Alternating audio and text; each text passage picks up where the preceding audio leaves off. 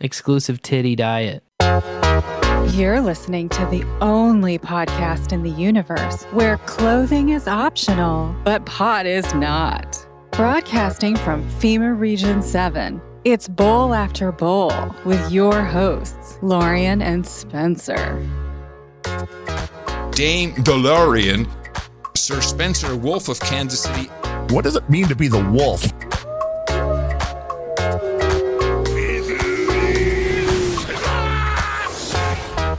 It is on, folks. It is on. It is on. So when are we smoking some weed? I'm being baked. I'm being baked like a cake. We spark one up. Spark one up. Not if you were stoned at the time. That's right. Not necessarily. If you happen to be stoned at the time. And in the bowl, you're probably stoned all the time. It could be. It could be. You never really know until you find out. A wise man once told me, hey, welcome back, bowlers. Listen to episode 101 of Bowl After Bowl. It is August 31st, last day of August in 2021, and I am Sir Spencer Wolf of Kansas City. I'm Dame DeLorean, and on my lap is little baby wolf cub, John. Got the wolf cub in tow. That's right.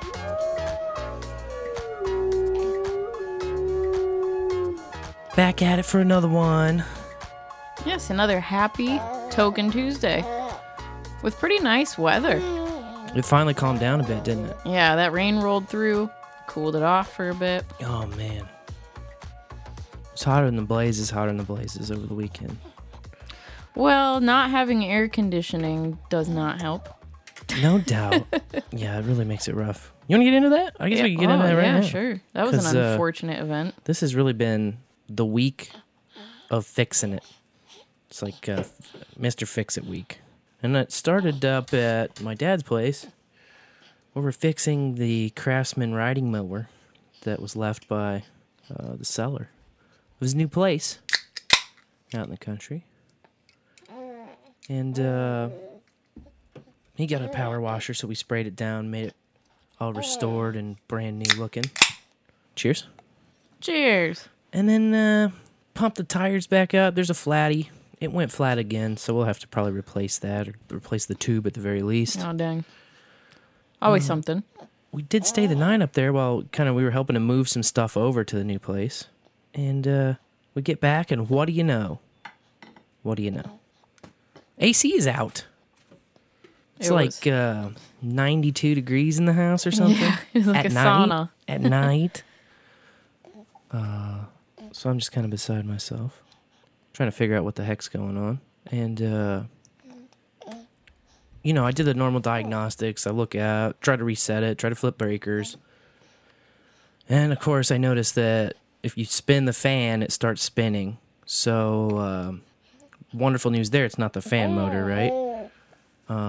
Pull the panel off, and sure enough, the capacitor has a big, fat bubble on the top. This has happened once, maybe like 4 years ago. I got the old capacitor here. It's like a little oily because it's leaking some oil, and it's got a big-ass bulge on it. I had really neglected to spray the outside of the condenser unit, so it was all cruddy. And then, of course, in this heat wave, it was just working too damn hard. And it just gave up. Said, nope, I'm going to nearly explode on the capacitor. So we got home Saturday night at like midnight to find the dead AC. Totally dead. And what did I have to do? I had to call around. There was a 24-hour guy on Google Maps near me. And it's like, call anytime. So I called at any time at like 12:30 at night. And he didn't answer. Left a message. Didn't get back to me. Fell asleep with a little ice pack on my neck. And we just had to open the windows and just kind of ride it out and deal with it. And then next day I'm calling places. Of course, it's a Sunday. And not really getting any play. Because on a Sunday, they're not going to sell you the part. None of the part suppliers are open. There's plenty of 24-hour guys, but they're not going to sell you a part. They want you to call them to come out and service the thing so they can charge you an extra fee, like an emergency fee, to put the thing on a Sunday. The cheapest quote I got was like a little over $300, all the way to $600 and some odd dollars. And I was just like, no, I'm not doing that. I had a buddy who said, I've got 2 different capacitors, because what I needed was a 40/5. The 40 goes to the condenser, and the 5 goes to the fan. The fan doesn't need as much to start. So a 40 UF and a 5 UF. And he was like, I have those separately. You'll have to kind of jerry-rig them in there, and I was not really interested in that either. Plus, he was like, $50 and I'll sell you those. I did find a guy who was like, if I find one in my van, I'll sell it to you for $20. But he didn't have the right one. He had a 35/7.5.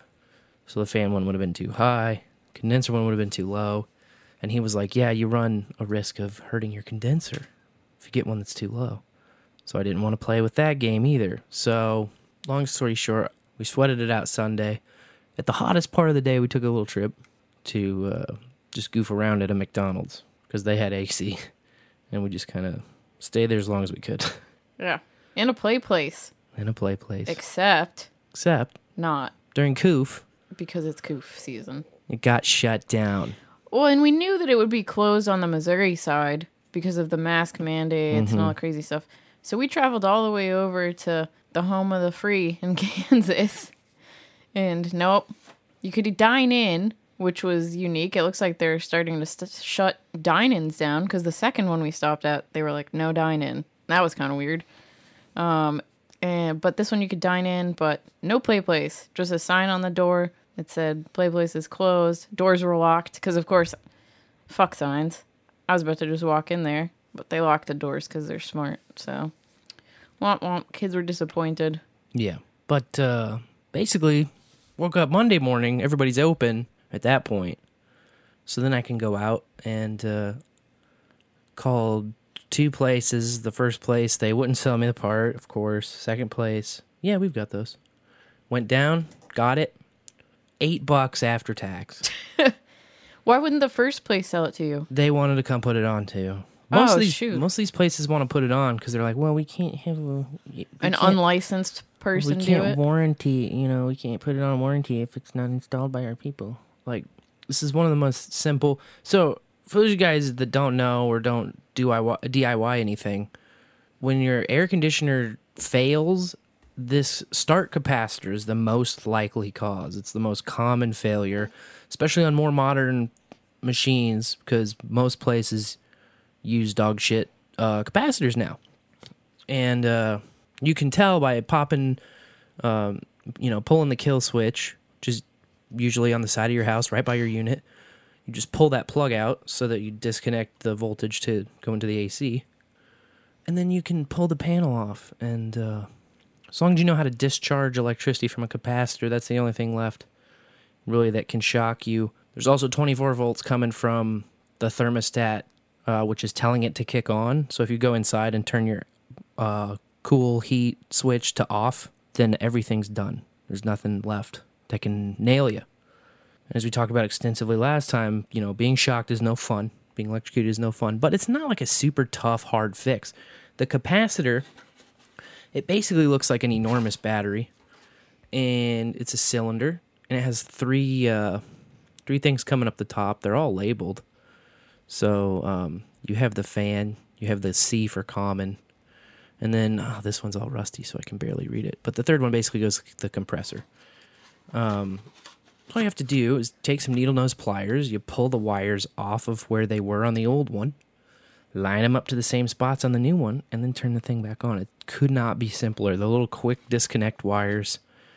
The whole job, especially if you're a guy that has done it a million times, like all of the AC guys are, takes 5 minutes. Takes 5 minutes, maybe. Asking 3-wire capacitor. There's like 3 terminals on it. But mine had a total of 4 wires because there was 2 on the common. 2 on the common, 1 going to the fan and 1 going to the compressor. So, pop that thing on, turn the power back on, zoom, right back, blowing cold air again, thank God. So now we're back in cold air. Felt good. So you got the AC on, and then you went to work outside. Yeah. On your truck. Might as well, right? Yeah. Might as well just get to work on something else. And then you can really feel the AC when you come back in from being outside. Well, Ooh. I ended up working on the motorcycle first. Oh. So that was a pretty easy fix. It just needed a new battery. My battery was all totally killed. I was afraid it was something with the fuel injector because the FI light was coming on. But I was noticing when I jumped it, it would run fine until I disconnected the cables, and then it would bog down on me. And I even tried to drive it around the block, and it was just like, it had no power. And like when I would give it gas, it would bog down and almost die. And turns out it was just a new battery. So I ran to our handy dandy Menards. Got the battery. That's always fun to get a fresh battery and put the acid in yourself. Watch the bubbles go up as it activates. Pop that thing in. Runs like it's brand new. I drive a 2012 Kawasaki Vulcan 900, and thing only has, it's like 6479 miles. It's like a little under 6,500 miles on it. So the thing is at averaging less than 1,000 miles a year so far, and I'm the second owner of it. Nice. So it's pretty much like a new bike. Yeah. The girls were excited to get their first ride on it. I got the first ride around the block, and then we got the truck running, which was wiring and another battery. And then once the truck was unlocked, that got us to today's task of getting a new dishwasher. Because we had nothing to haul the damn dishwasher, and we've been needing one for a few months now. A couple months, maybe? Yeah. Something like that. Yeah, I'd say 3 months since that. I don't even know what exactly was wrong with that dishwasher. The motor failed on it. So, it's like it would run, but yeah, it wouldn't. It would fill with water, but then it wouldn't kick on when the cycle would start. Yeah. So the motor was fried. And rather than get a new motor and do that work, just get a new cheap dishwasher, you know. It's not that much more, but it's a lot less work. Exactly. And boom, now we're playing Mr. Fix-It, man. And now we're golden. We got another truck to help your dad move. Yeah, this truck has been sitting in my driveway just dead with a flat tire for 5 years. And it was just time. It's time to get it running again. And then I'm taking it up to my pop's new place. I'm just going to leave it there for use as a farm truck because it's perfect for that. And then if I need to haul some stuff, I'll just go up and grab it. That thing is a beaut, man. That was so fun having it back again and just cruising the highway today because truck is the same age as me. It's a 1990 Mitsubishi Mighty Max. That one has over 230,000 miles on it. Purrs like not like a kitten, but more like a cougar, let's say. And when I bought it, I got it on Craigslist, as I get most of my vehicles. And the guy that had it before me was in automotive tech school, and so that was his like class car. So it's all DIY. It's like spray painted orange. It looks like I don't know what, like a construction truck or something, or like a big warning sign driving down the road. Yeah. The Mighty Max is sort of the equivalent of like an S10 or something small. It's a manual 5-speed transmission, straight inline 4. It's when you pop the hood, it's like big and wide open, so you can just practically climb in there. You can get to anything. It's a beauty to work on. And yeah, had to get a new tire for that, new battery. Battery seems to be the theme of all of these because they've just been sitting for ages, which is what you're not supposed to do with vehicles. But, you know, you never really plan when it's starting. You never really like, oh yeah, I'm going to let this sit for 5 years. It just kind of, you don't use it, and then 5 years go by, and you turn around and you go, holy hell, it's been all this time. I've not ran this car at all. Not ran the truck at all. Yeah, the last time we drove the truck before today, I remember it was nighttime and like all the electricity went out on it, like the lights flickered. Yeah. And there was a cop riding right next to us, and he just kept on going. He drove around. So the wire that was loose, it was just one of the quick connect wires, kind of like the same wiring I was talking about earlier on the air conditioner. Just a quick connect that goes in. And this one was like really loose. And so if you'd hit bumps on the highway, it would wiggle and it would come disconnected. And I don't know what it goes to. It's like one of the main power sources. So like you'd lose engine power and lights and radio and, the whole power to the truck. And so my truck was like jerking back and forth, like, woo, woo, woo, woo, and the lights were like coming on and off, like some kind of demon possession or something. And yeah, sure enough, like you're saying, a cop was behind me. He comes up and just drives right around me, like Passes us. like not my problem style. Yeah. And just keeps going. He's like, I'm not dealing with that, which was fine with me, honestly. But I really thought it was gonna be like, are you okay? Is this thing roadworthy? Yeah, exactly. I thought he was gonna. Are you okay? It's kind of what I was expecting, but nope. No, he didn't have time for that. No, He that's was fine. like, I probably didn't have time for that either. I mean, Not it got us today. home, so. It did get us home. Yeah, that was the last time we drove. It was moving in here. Wow. Pretty sure. Yep. So anyway, that's the journey of fixing things lately, and it's going to continue with the Volkswagen out there. Oh, yeah? That's the last step. All right.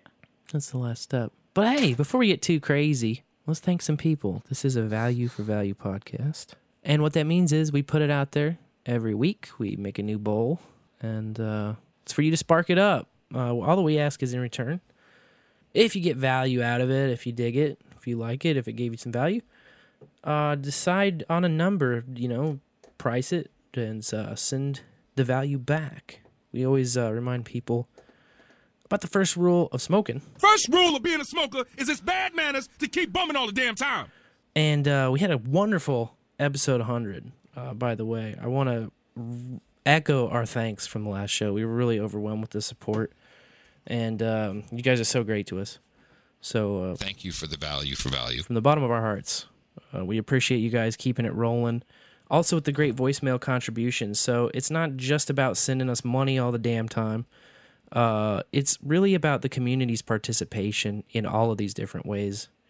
We always talk about the time, talent, and treasure.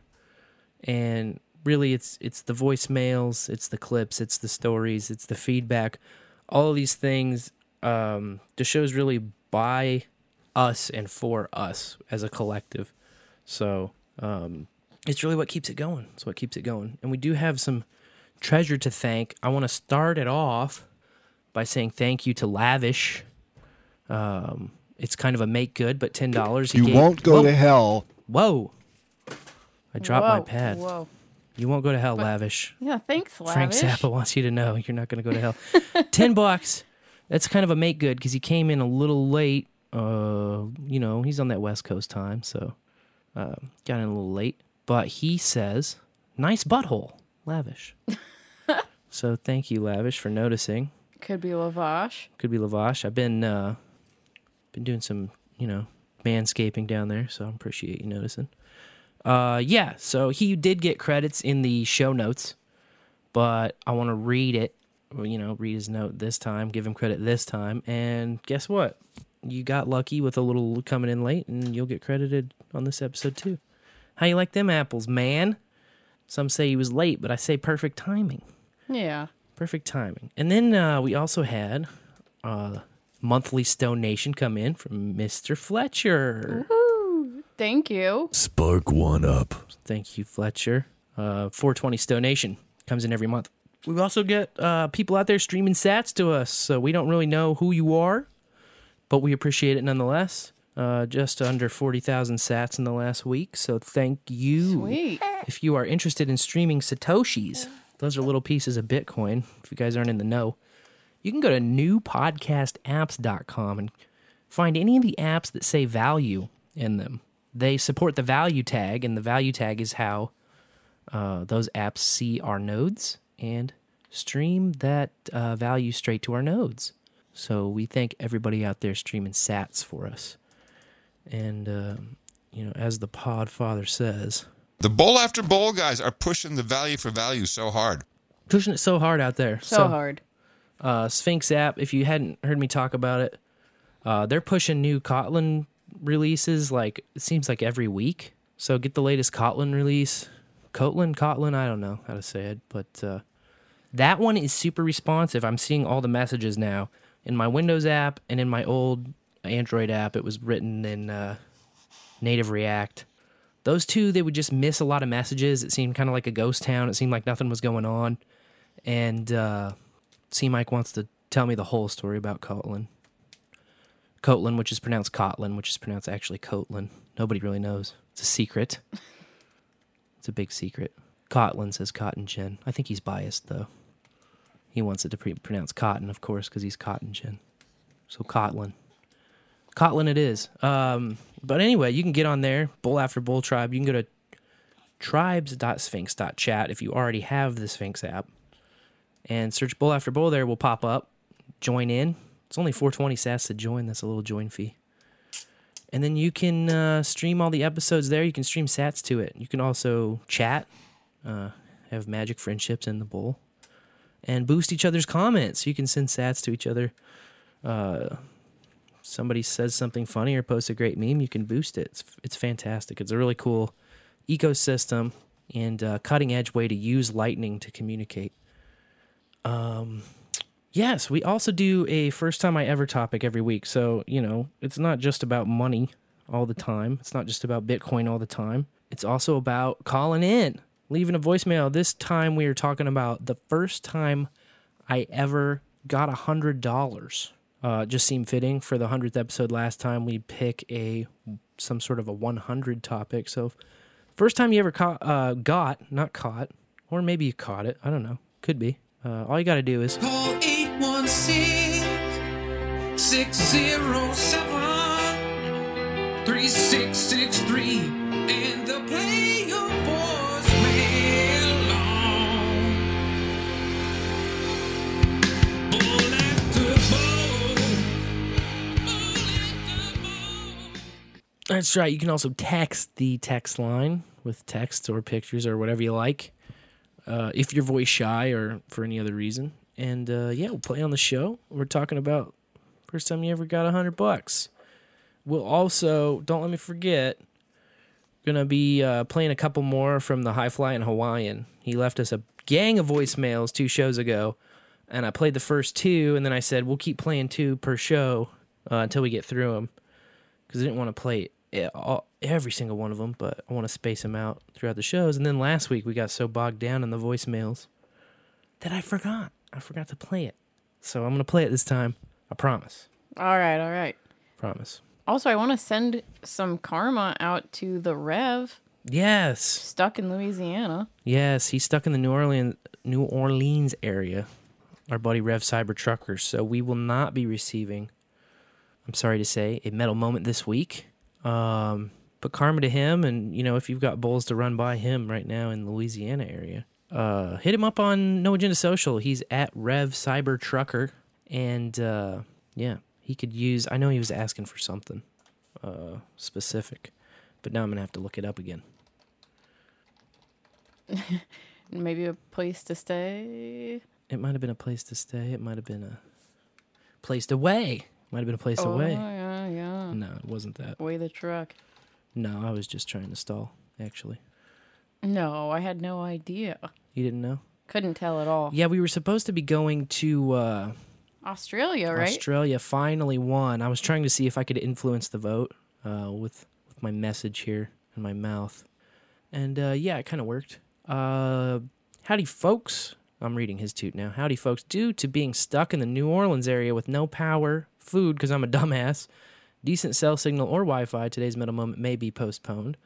If there are any No Agenda Nation producers close by, I'm paying for the gas to get to a powered grocery store, assuming any have power. So he was trying to find a lift to a grocery store. Of course, this was 11 hours ago.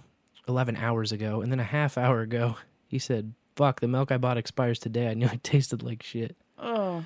And he's bummed that he can't stream Bowl After Bowl. Takes forever just to check his timeline. And, So, yes. Well, I hope he feels the good karma going out to him right now. Sending road karma out to the Rev. Hopefully you make it back to the wonderful state of Missouri before too long, brother. Keep on trucking. Well, you know who won't be trucking? Who's that? A dead guy they just identified in Oklahoma. He'd been missing for more than 33 years. 33 years? Yeah, can you believe it? That's hard to believe. It's almost too magical to believe. Yeah, they found his remains in 2019. So it's almost 33 years, right? No, he was missing for more than 33 years. More than 33 years. Yeah. Interesting. So they found his remains in 2019 and sent them to the University of North Texas's Center for Human Identification. And they waited till at least the 33-year mark to send back the results and say, oh, yeah, that's your guy. Oh, my goodness. Foul play is suspected, but the lead suspect, back in the day, they didn't have enough evidence on to charge him with anything. And now he's dead. So much time has passed. Mm-hmm. So at least the family can give this man a proper burial now and, have him in their possession. That's the silver lining, I suppose. I suppose. But then there were 33 suspected pedophiles arrested in Israel. Oh, man. Oh, yeah. The operation was called Highly Complex. Highly complex. But it was rather simple.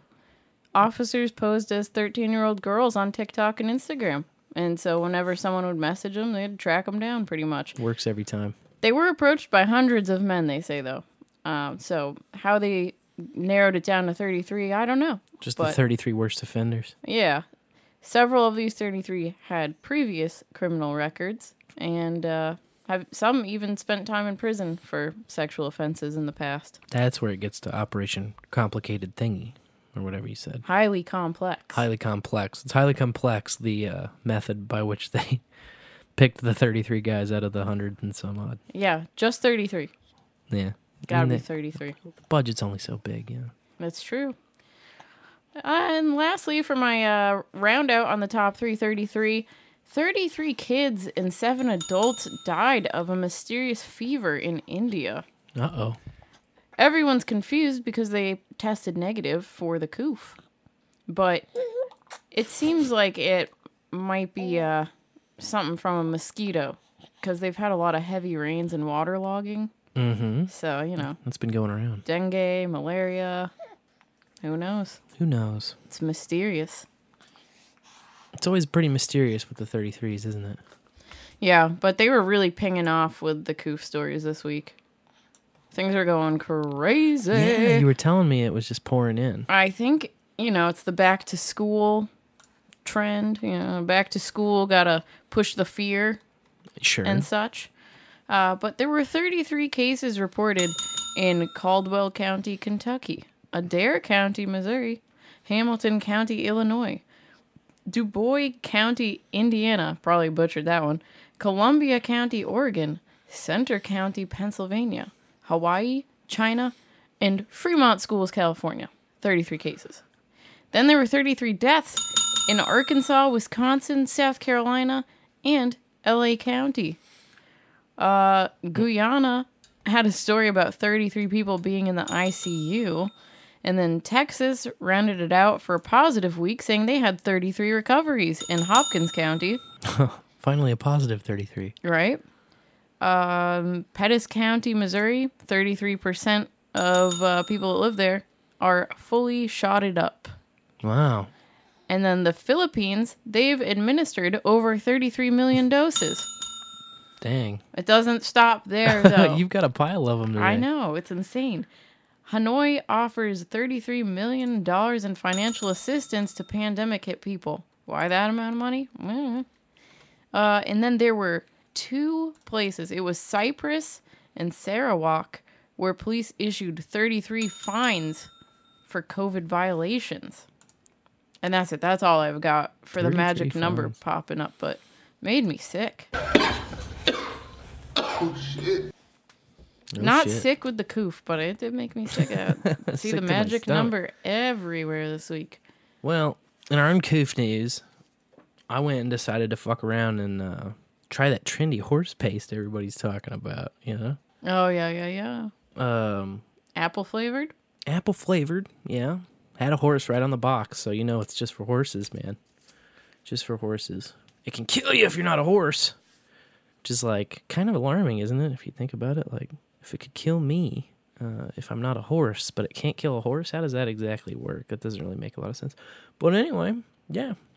It tastes like apple up front, and then kind of like a medicine on the back, kind of tastes like... Like a crushed pill? Yeah, like you chewed a pill up, pretty much. But the old ivermectin, I'm not really nervous about exposure, afraid of getting the coof, but just seemed like so many stories going around, all of the same vein of people are so stupid, it's stupid, they're eating horse paste, stupid.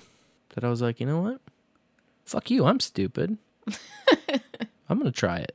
And yeah, I did see some internet post about ivermectin saying that it was like it's like a guy who had constant stomach issues anyway, and so he like recommended eating it right after a meal on a full stomach. Me, I've never really had problems with medication. You know, there's several medications that are like take after a meal or something like that, but never had any issues taking stuff on empty stomachs or anything like that. Pretty resilient. But his story was like he took the ivermectin a couple of times. He was taking it every like 3 to 4 days for, you know, what do they call it? Preventative use, basically. And prophylaxis. Yes, prophylactic use, exactly. And he said that his stomach just felt like absolute shit, which is normal for him for a lot of different things. He's very sensitive to stuff. But then he said when he took a dookie, it was like ramen noodles. Because he actually had a bunch of parasites that the ivermectin wiped out. Because it is, for horses, it's primarily a dewormer. And it's how it works in people, too, is deworming. I had heard off of this certain Turbo Catholic podcast, they were talking about how, you know, ivermectin was the sauce that you needed. And that it's good to just have some on hand just in case you get it. And so I figured, all right, well, they recommended the jug of injectable, and you can just take a shot of it or whatever. You know, you can just measure it out and drink it. You don't just shoot it, but you can drink the injectable version of ivermectin. Well, the farm store I went did not have that, so I just went to the old Horsey paste. Horsey paste that everybody is trending on. Everybody's trending on. It was in a glass display, so it was behind a glass display. It was like $16 for a tube of it. That for, you know, for a horse the size of, you know, a couple 100 pounds. Probably 330 pounds. No, Oh. that's not how big my horse is. No way. My horse is a little under. My horse is a little under 200 pounds, and so the I dosage. thought you were saying on the box what the box was saying. Oh, the horse on the box, the full vial treats up to 1,300 pound horse. So. Dang. You know, if your horse is smaller, say, you know, around 200 pounds, then for that size horse, there's like 6 doses in there. They were like, is it for a horse? And I was like, yes, sir. And you just shrugged and gave it to me. I got this other one because I had seen the picture going around posted. I don't know the brand, but I just recognized the label, right? But that... I don't know if they changed the formula or if it was just a different product from the same brand, but the one I got initially was the one I had seen pictures of all over the internet, and it didn't contain ivermectin. So I was like standing there stupid looking at it and like reading every part of the box, and none of it said ivermectin. So then I was like, sir, I need to get a different one. This isn't the right one. So I swapped it out for the ivermectin kind. And I'm trying to find the picture because I did take a picture. Basically, yeah, you just squeeze a little bit out of a vial. They were asking what the shelf life was on it. Looked like a year. A year out was the expiration date, like into 2022. So a little more than a year. I get the Equimax kind. Oral paste, anthelmintic and boticide. For uses in horses 4 weeks of age and older, you know. Contents will treat up to 1,320 pounds body weight. Approved by FDA under NADA number 141-215.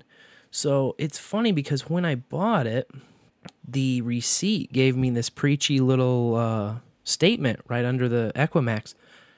And the receipt actually says, ivermectin is FDA approved for equine use only. And only pursuant to, in accordance with its label, it is only effective for the approved indications on the label.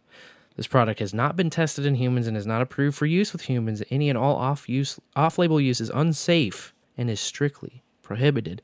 So, I'm really into that shit, the prohibited shit. So, that was just the extra boost I needed to be fully confident in it. The really irritating thing with all the stories going around about the horse shit, you know, like, oh, you're not a horse, don't take the horse, you're not a horse. ivermectin is only for horses is just a lie. That's a complete and out lie. The 2015 Nobel Prize for Medicine went to the discovery of, ivermectin's use in sub-Saharan Africa to treat a lot of the parasitic infections and the parasitic diseases over there. So the 2015 Nobel Prize for Medicine was not given out to the use of ivermectin in horses. It was given out to the use of ivermectin in human beings, bro. Human beings. Or human beings, I might say. I'm a supporter of human beings. And I must say, nothing happened. Probably didn't need it. Probably didn't need it at all. I was really interested in the parasite angle. I was really interested in oh shit, what if I had worms? Because I was reading more and more about it, and it's not very uncommon at all. And it's also if you have parasites, there's not very many symptoms really, which makes sense because parasites need to just survive and live in you, and if you know they're there, and then you start trying to get rid of them, that's not very good for them. So I was kind of half expecting that sort of same story, but nah, just big shrug. But that's kind of what I was most excited about when trying it. I was like, shit, maybe I'll find out that I had worms, and then I'll get all this extra energy. No, I'll have to eat as much or something. But yeah, I can report firsthand that ivermectin doesn't do nothing to you, and specifically the horsey paste kind doesn't do nothing to you. You'll be fine. Yeah. Not a recommendation, just a firsthand report. Something I did. I pretty much recommend people don't do all of the shit I've done in my life. I just I go my own way, and I don't necessarily recommend any of it to other people. But yeah, that's just my experience. Thought it was interesting. Not dead. I also haven't been wearing a mask since the whole second round thing. No. Also not dead from that. You know what was interesting? There's so many things that I'm not dead from. It's hard to keep track. The same day that I think you made your horsey paste purchase, this story came out, and the headline reads, Missouri Poison Center receiving uptick in calls about ivermectin consumption. That has to be bullshit. And well, they did this. The poison centers in several different states did it, mostly Heartland states. Mm-hmm. And yeah, it just says, oh, they've gotten an uptick in calls. What's the number of an uptick in calls? 39 calls. 39 calls. Yeah. And in the third line, the story says, however, ivermectin can be prescribed to humans in certain cases. And they give the examples of pinworms and rosacea. I didn't know about the rosacea thing. No. But then there's a quote. We definitely caution against medications that are not approved for humans that are really just being given on an experimental basis, which contradicts the point that was made before. Yeah. It has been prescribed to humans. Yeah. So, and of course, these aren't people going to the hospital with issues. These are calls to the poison center. It could really be a spouse who just disagrees with another spouse's decision and then calls and is like, what do I need to look for? I had that same thought of you've got a stubborn husband like me, wants to try what the hype's about of the pony paste. And then the wife's like, oh my God, I'm calling poison control. Oh, he ate the pony paste. What can I do? What's going to happen? C. Mike Riley points out, if people are consuming the ivermectin drench, then that would make sense of any kind of uptick in calls, because the drench is for rubbing on you only and not you. That kind of stuff burns on human skin because we don't have horse hides. So it's definitely different. The drench I can see being that's for horses, not for people. And you don't ingest topicals. That's correct. If someone was ingesting it, yeah. That's correct. Probably not be good. Yeah. Can't even have a horse drink that. Just be bad. But yeah, this is a classic case too of the dose makes the poison.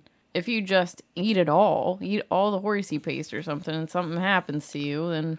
Well, I want to mention two rumors that I've heard over the last few weeks. The first rumor that I've heard, and I have no idea if this is true, it's just a rumor I heard, is that speculation that they may be shooting blanks in human ivermectin just to, try to push the numbers back down in its efficacy, and also they desperately are trying to tamp down on other alternatives to the COOF shot strictly because they need to keep this EUA going.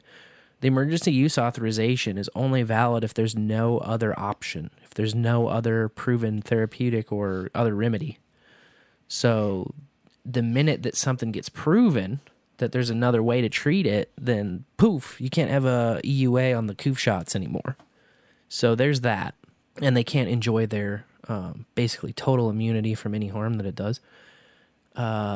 So they're speculating that it, like the pills that are given to humans and all of the human ivermectin might be placebo stuff going out now. Like the manufacturers might be doing that. I don't know. I have no clue. I've been reading a lot about pharmacies and hospitals refusing to fill the scripts for it, which in and of itself is infuriating. Because you guys know my stance. When it comes to the medicine and the drugs, you should just get the whole Sears Roebuck catalog of whatever's there. And whatever you want to buy, you should be able to buy. Exactly. And then you should, be given all of the information, all of the studies, all of its uses, on label, off label, all of that. And you should be able to just buy the drugs you want at the dosage you want, take what you want, no questions asked. But, we can't live in that kind of a society. But the ivermectin thing is the huge threat to the EUAs, and that's why they're so ass blasted about it. I heard another rumor, but now I forgot it. I'm not even behind the curtain yet. I know. What's up with that? What's that all about? Rumors So what's that all about? just in one ear and out the other. Yeah, basically. And there's just being out in public, you hear so much ludicrous stuff. It's hard to file it all and then be like, okay, let's talk about this. No doubt. You just laugh and honk the clown horn in your head. But see, C-Dubs in the chat says he was in Spain and you can get whatever the fuck you want in Spain. My sister had a similar experience in Uganda. She was over there a few different times. And she said she could get whatever she wanted and it was all cheap as dirt. Which, that's how it should be, man. You should be able to just order whatever you want. What do I want? You know, I don't want the bullshit fentanyl. I want the pure, you know? yeah, That kind of stuff. plant medicine. I want plant medicine. I mean, yeah, ideally opium. But you can't get that shit anywhere, you know?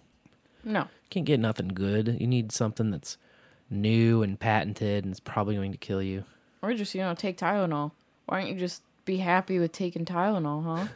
Right. Gosh, I've heard that so many times. I just take Tylenol. It's like, why did I come here? So I don't freaking go to the doctor anymore. Tylenol does jack squat for me, man. Same. And I feel like the risk outweighs the benefit. But did you see they extended the mask mandate here in Jackson County till October 7th? Nope, I did not see that. Yeah, well, that's what they did. They say that the AG is suing over it, but I guess they're just sitting around on their thumbs about it. Yeah, I haven't heard any updates on that. It's like, how does that work, Can he get an injunction? Can he, speed things up? Can we get to some kind of a conclusion? No, of course not. Of course not. And then meanwhile, you walk around and nobody's actually really enforcing it aside from signs. And this is what drives me crazy about the society we live in now, is everybody's like, oh, the sign. And they point to the sign and there's a sign. And I'm like, fuck a sign, man. Yeah, Sign ain't my daddy. Nope. And in this second round... Just because you put a sign giving me some kind of an illegal mandate doesn't mean I have to do it. I haven't worn a mask at all since John was born, for sure. And no one has said squat to me anywhere I go. And I've been indoors in Kansas City. Yep. I've been all over the place. We just went to, last night we went to 5 different auto parts stores trying to get the starter tested, which, by the way, I guess auto parts stores, the starter tester is like their equivalent of the McDonald's ice cream machine where it's always down. Oh, shoot. We went to 3 different ones that were broken before we decided, all right, let's just start calling them. And at the third place, they called other locations for us. They called 4 more locations, all broken. Then we called 2 other places in Raytown, and the second place had one that worked. But Wow. that was like a total of 8 auto stores in the city that all either truly had a broken starter machine tester, or maybe they didn't know how to use it and they just said it was down. I don't know personally, but it seems like a big problem going around. Like, if you want to have your starter tested, good luck. Good luck with that. Yeah, that's not good. But yeah, none of them were masking, and some of them down here in the inner city didn't even have the sign that said "peep." Nice. And you go in there and still everybody's wearing one. Oh, that's too bad. Although there were a couple of places where I think it's always interesting where the workers aren't wearing them. Yeah. And there was a couple of those where the workers weren't wearing them. I'm always like to shop at places that the employee there isn't wearing a mask. It's just weird. Face-friendly places, yeah. It's so weird to have an employee that you're trying to interact with and they have a mask over their face and they're like all mumbly. It's weird you to can't interact see their mouth. with anyone that has a mask on their face. I don't know if they're talking to me. Even if they're looking at me, it's like muddled, muffled. I can't understand them. Yeah. I feel uncomfortable when there's people in masks approaching me. You know, I feel like a lab rat or something. I don't know. It always brings me back to E.T. You know, when they come in, they put up all the plastic walls and stuff, and all the hazmat suit wearing people are coming in to poke and prod at them, take them away. Yeah. It's just it feels like we're getting to that point in society. She's showing her face. Get her. Take her into the lab. Must be crazy. The propaganda didn't work. She didn't get the message. Did you see also in Oregon, now they're mandating masks outdoors? Oh, good luck with that. Outdoors. I did not see that, but here's an early roll for those guys.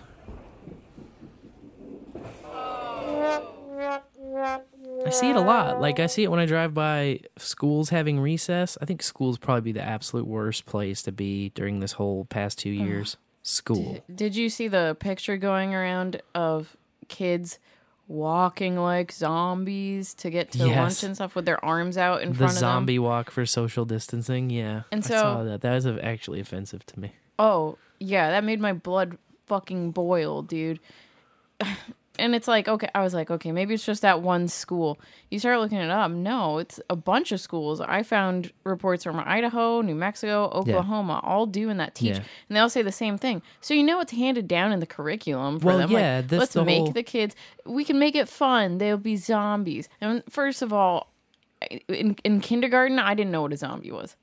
I don't think. Or at least if I did, I didn't want to think about being one or acting like one. It's creepy. It is very scary. It's a problem with schools, and that's why the more time goes by, the more confident I am that I'm never going to put my kids in one of those schools. Something that I hated growing up was school. But anytime you see some dumb shit going down in a school, you know that that's handed up. That's centralized bullshit from the top that just gets fed through all the tubes, and it goes out to everybody. All these educators. Oh, yo, that's a great idea. It's so fun. They're gonna love this. The kids are gonna love this. It's fucking stupid, man. Oh. I've not seen ever in my life clips going around of these angry school board meetings like I've seen in the past 6 months. It's been crazy. The parents are hitting their limits, and I don't blame them, man. I mean, I know some parents don't have it like us where we can just say, fuck it, no school for you. You know, yeah, we'll do that. Homeschool. We'll do that ourselves too. It's so irritating. All of the centralization and all the, you rely on the freaking AC guy to come out and put a part on to charge you, 3,000-4,000% of what it should cost. It's the same with the schools, medications. Same with the medicine. Yeah. Same with every single aspect of our society. It's getting so fucking miserable, man. You just gotta unplug, man. You gotta unplug from as many angles as you can. Do as much as you can from yourself. And sure, yeah, I carry a fucking cell phone in my pocket every day. And, there's certain things that I don't opt out of. It's not like I'm unplugged from everything doing this show, But at least be informed enough to make your own decisions and to give consent in what you do opt into and opt out of. Yeah.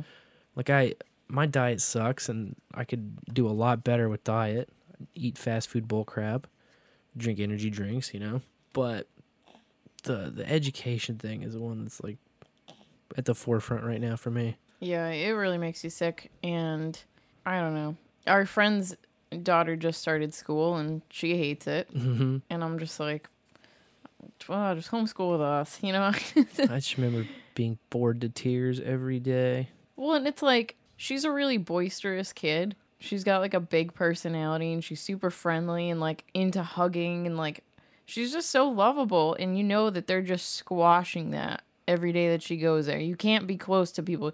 You're running, like, don't run, don't hug, don't yell. You talk so loud. And it's just like, hey, can't the kid be herself? No, you can't be an individual in that system. They don't want you to be. You have to be a zombie. If you're not a zombie, then you're gonna go down to the principal or we're gonna kick you out. Well, that's what it just comes down to. It's not education, it's slave training, because they don't want to educate you. That's antithetical to what they're all about. Because if you're educated, then you're empowered to, go out and do things on your own. Maybe overcome some of these traps. I mean, the momentum to get out of the traps once you're caught in them is just so great. It's so hard to overcome. Meanwhile, if you're just raised outside of the traps, I don't know. That's kind of my goal. Like, I don't want my kids to get caught up in a lot of the dumb stuff that I get caught up in. Yeah. Yeah, I could do without school. I remember being super bored in school and having my creativity stifled a lot.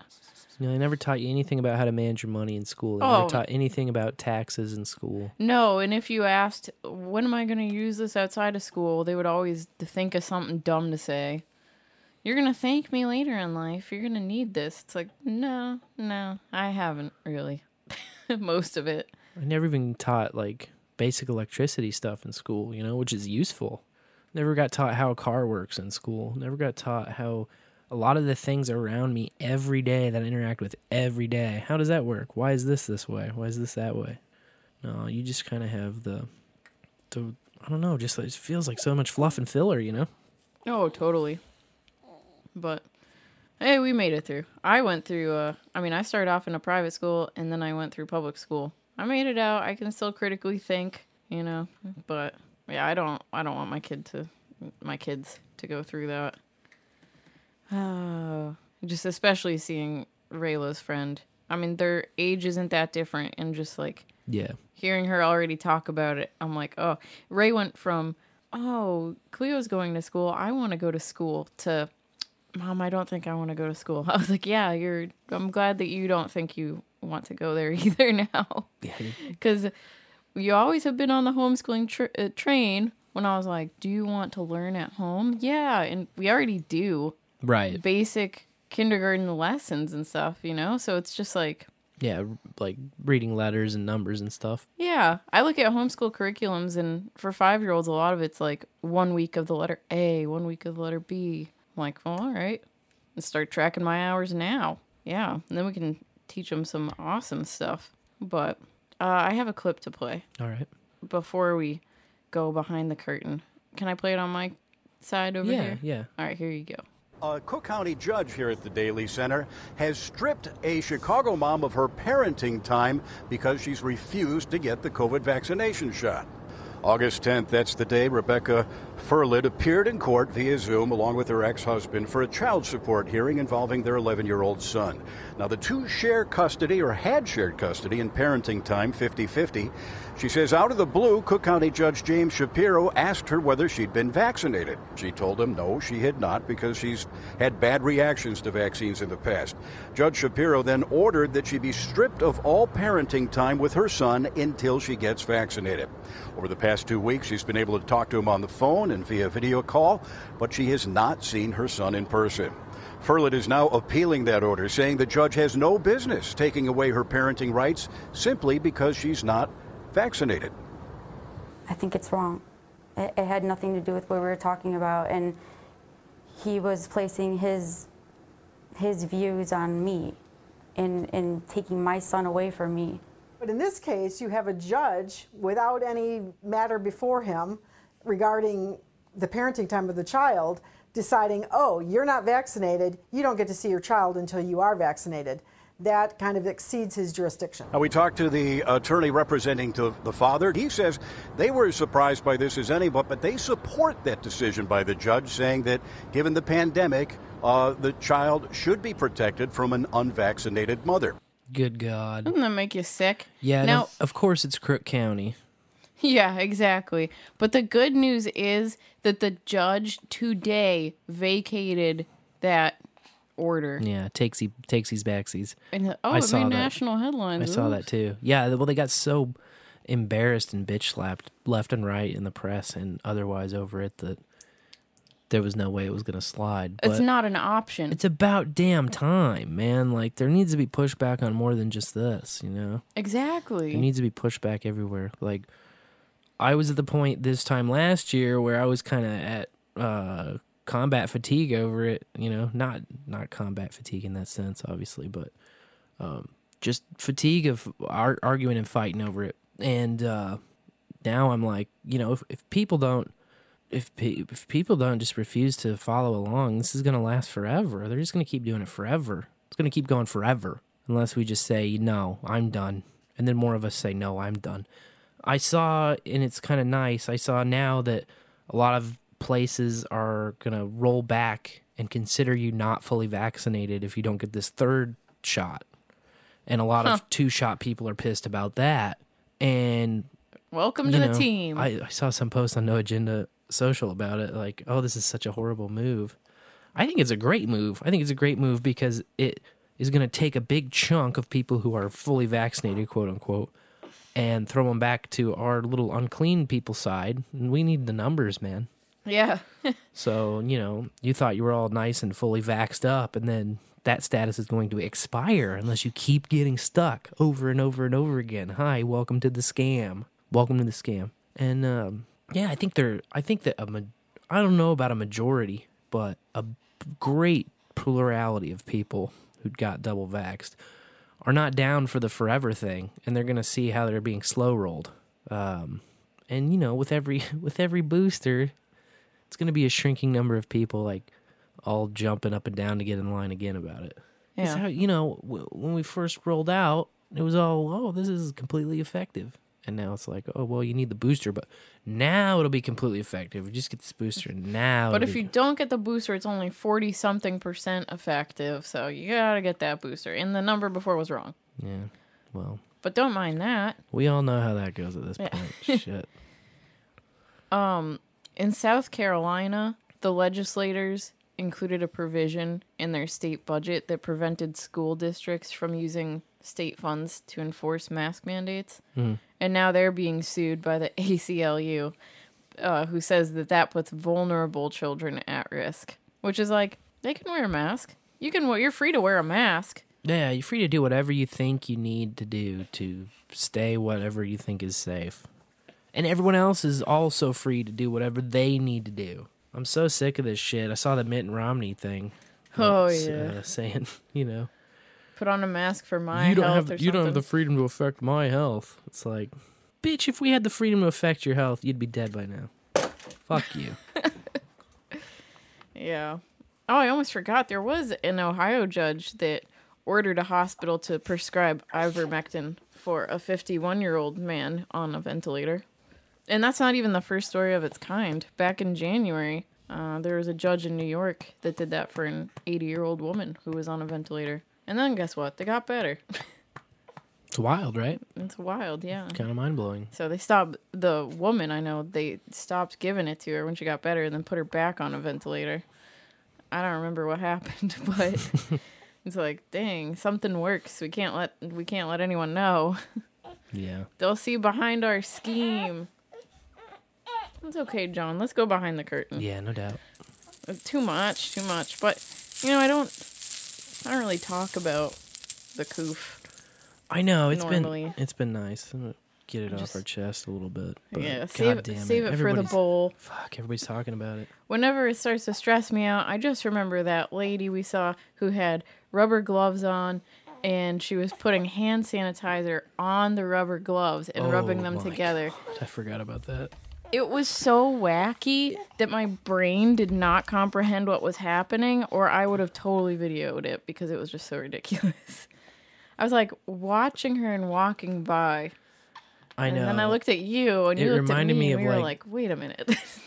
It reminded me of like some of the freak out scenes from Requiem for a Dream, where the lady's on like SSRIs or whatever, and she's like having the trip sequences in her kitchen. It reminded the me of fridge. that. I mean, she just seemed out of her fucking mind, bro. Just like Yeah. bug-eyed, rubbing the She looked lost. sanitizer on the blue gloves. like what the fuck It- are you doing, ma'am? If you're that worried, please just change the goddamn gloves. Oh, seriously. I know.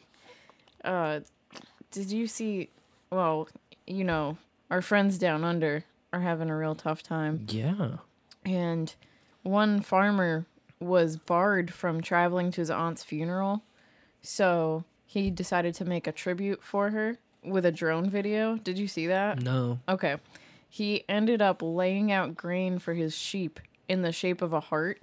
And then he lets them out, flies the drone up, lets the sheep out of the corral or whatever. And they come in and eat this grain, like, and it's just so beautiful. I can't describe it in words, but the heart just forms slowly out of these sheep. Gotcha. And it just kind of looks like grains of rice, like forming into a heart from above. Yeah. With that awesome drone footage. And they played it at her funeral with Bridge Over Troubled Water in the background. But I'm not crying. Oh, jeez. But, you know, it's just like, can you imagine that? You can't go to a family member's funeral because of our rules. It's totally fucked. Rules for thee, not for me. Just yeah, it makes me so angry.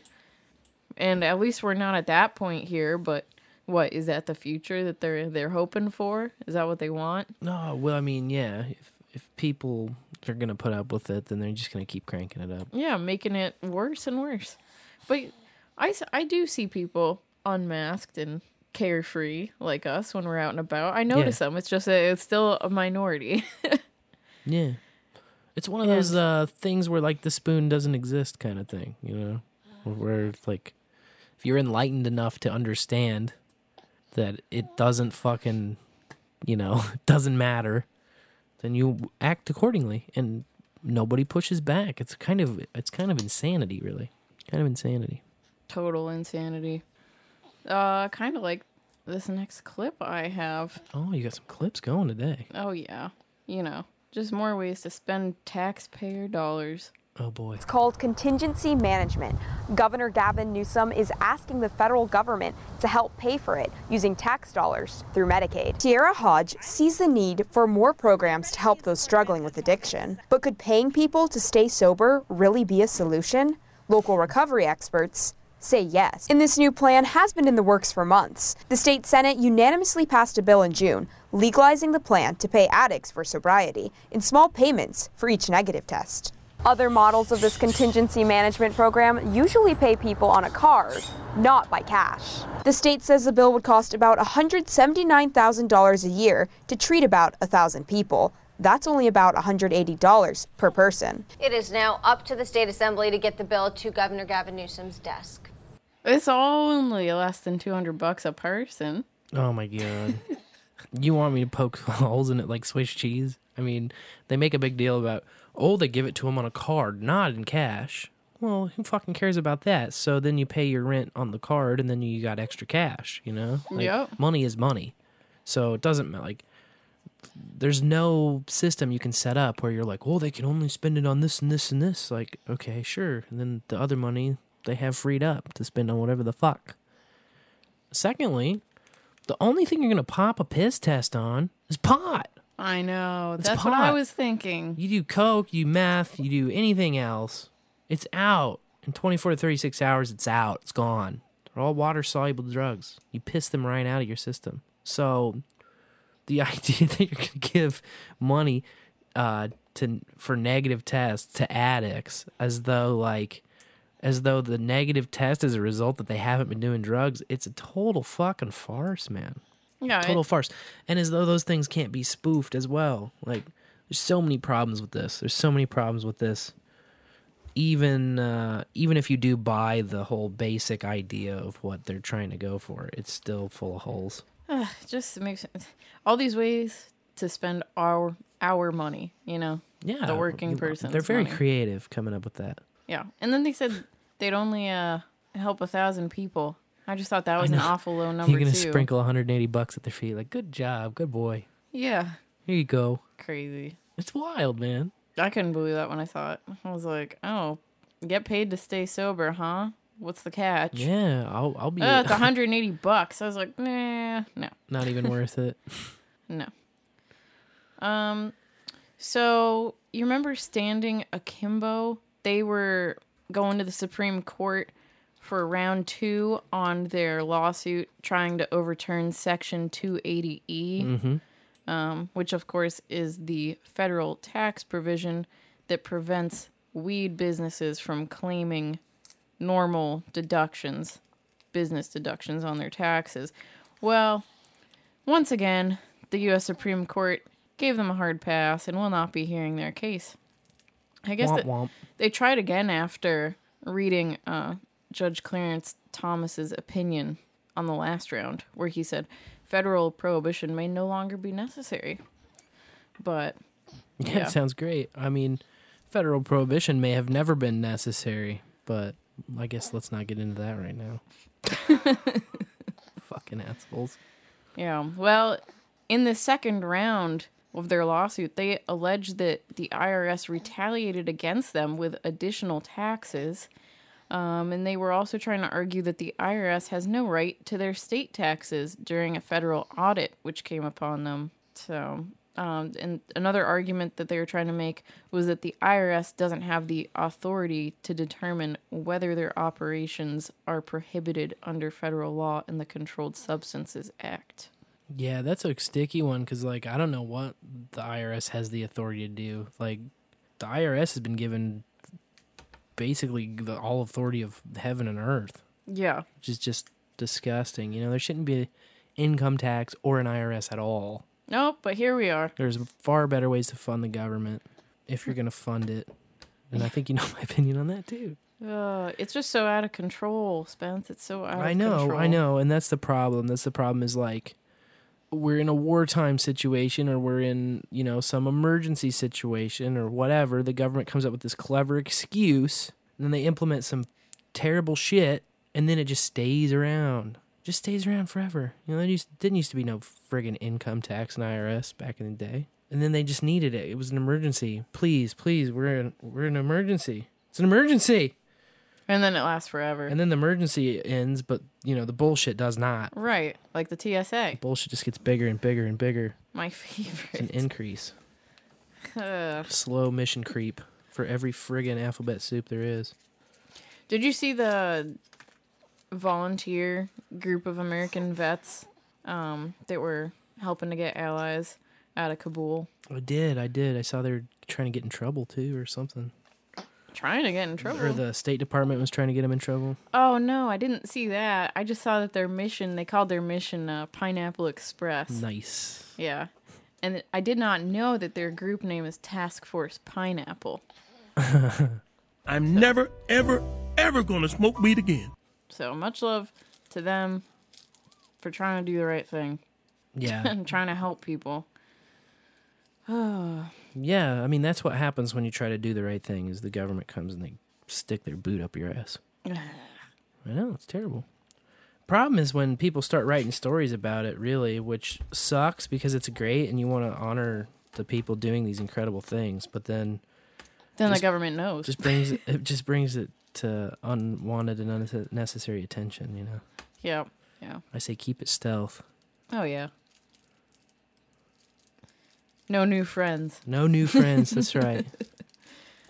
Well, in response to a lawsuit that was filed in May, a New Mexico judge ordered a change in rules that allows medical weed patients to buy the same amount of weed as recreational consumers are allowed to buy. Makes sense to me. Yeah. They were previously limited to 8 ounces in a 90-day period. But under recreational, everyone can buy up to 2 ounces a day. Holy shit. Yeah. So that's a stark contrast, bro. Exactly. Yeah, the patients, okay, if there's going to be a limit balance, the patient should have the one that's higher. Duh. Yeah, exactly. That's fucking incredible, dude. 2 ounces a Oh, day. I know. I was like, whoa, New Mexico. No cap limit on the licenses there, too, in New Mexico. What? Got it going I on. think if you go out to your truck and you pull your glasses and hat off and then go back in, you get another 2 ounces, you know? Maybe. Recreational sales there in New Mexico are scheduled to begin April 2022. So next step, medical patients should be able to get up to 2 ounces a day if they so choose. But the regulatory duties are in the process of being transferred from the Department of Health to the Regulation and Licensing Department. So both agencies, if they want to fight this, they both have to show up in court or just comply with the order, hoping that they just comply, you know? Yeah, fingers crossed, right? Yeah. Treat medical patients like recreational consumers. Yeah. Also in New Mexico, they opened the gates for cultivation licenses and received 897 submissions in the first week. Whoa. Yeah. Once permitted, they can grow up to 8,000 plants, depending on the license type, but the smallest, the micro business license, is still 200 plants. That's plenty of plants, bro. Yeah.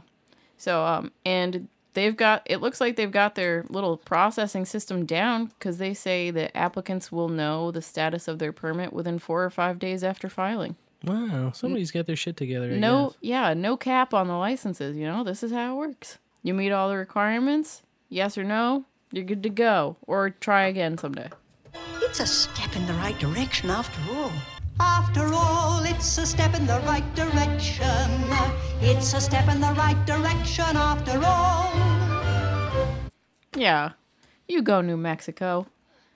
The Idaho Supreme Court overturned a shitty law that would have, of course, hindered weed efforts to get recreational and such, because the law required signature gatherers to get 6% of registered voters out of each of the 35 legislative districts within a pretty short time span.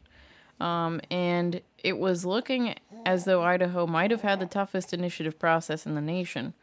But Damn. Overturned now, thank goodness. Although supporters say that law protected people with less popular political opinions from being overrun by the majority. Sure, maybe. Just show up to vote, Mm-hmm.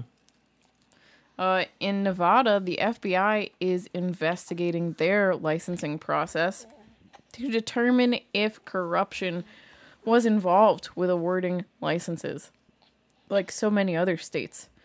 I'm not really sure why the FBI got involved here, but I guess we'll probably find out soon enough. The article I read had anonymous sources, and one dispensary owner who talked about being interviewed by the feds for 45 minutes and saying, yeah, I suspect there was some corruption, some pay-for-play going on. But it's funny because Nevada specifically set up a task force in 2019 to root out corruption and criminal influences from the state's weed industry.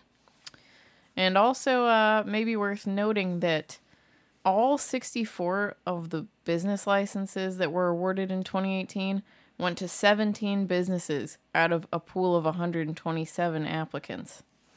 So now they're in the process of awarding the consumption lounge licenses. And fun fact, they've got 10 that are reserved for social equity applicants, but say if there aren't any that are qualified to get it, or if there are no social equity applicants, they'll give them to normal people, other people, people who don't qualify. Non-equity applicants. Yes, non-equity applicants. The most equitable way to say that. Thank you. Oh. In Alabama, turns out that their medical program could be delayed until 2023. Oh, man. Yeah, their Medical Cannabis Commission met for the first time this past week. What are they using as an excuse? The COVID stuff, or? They didn't give a reason.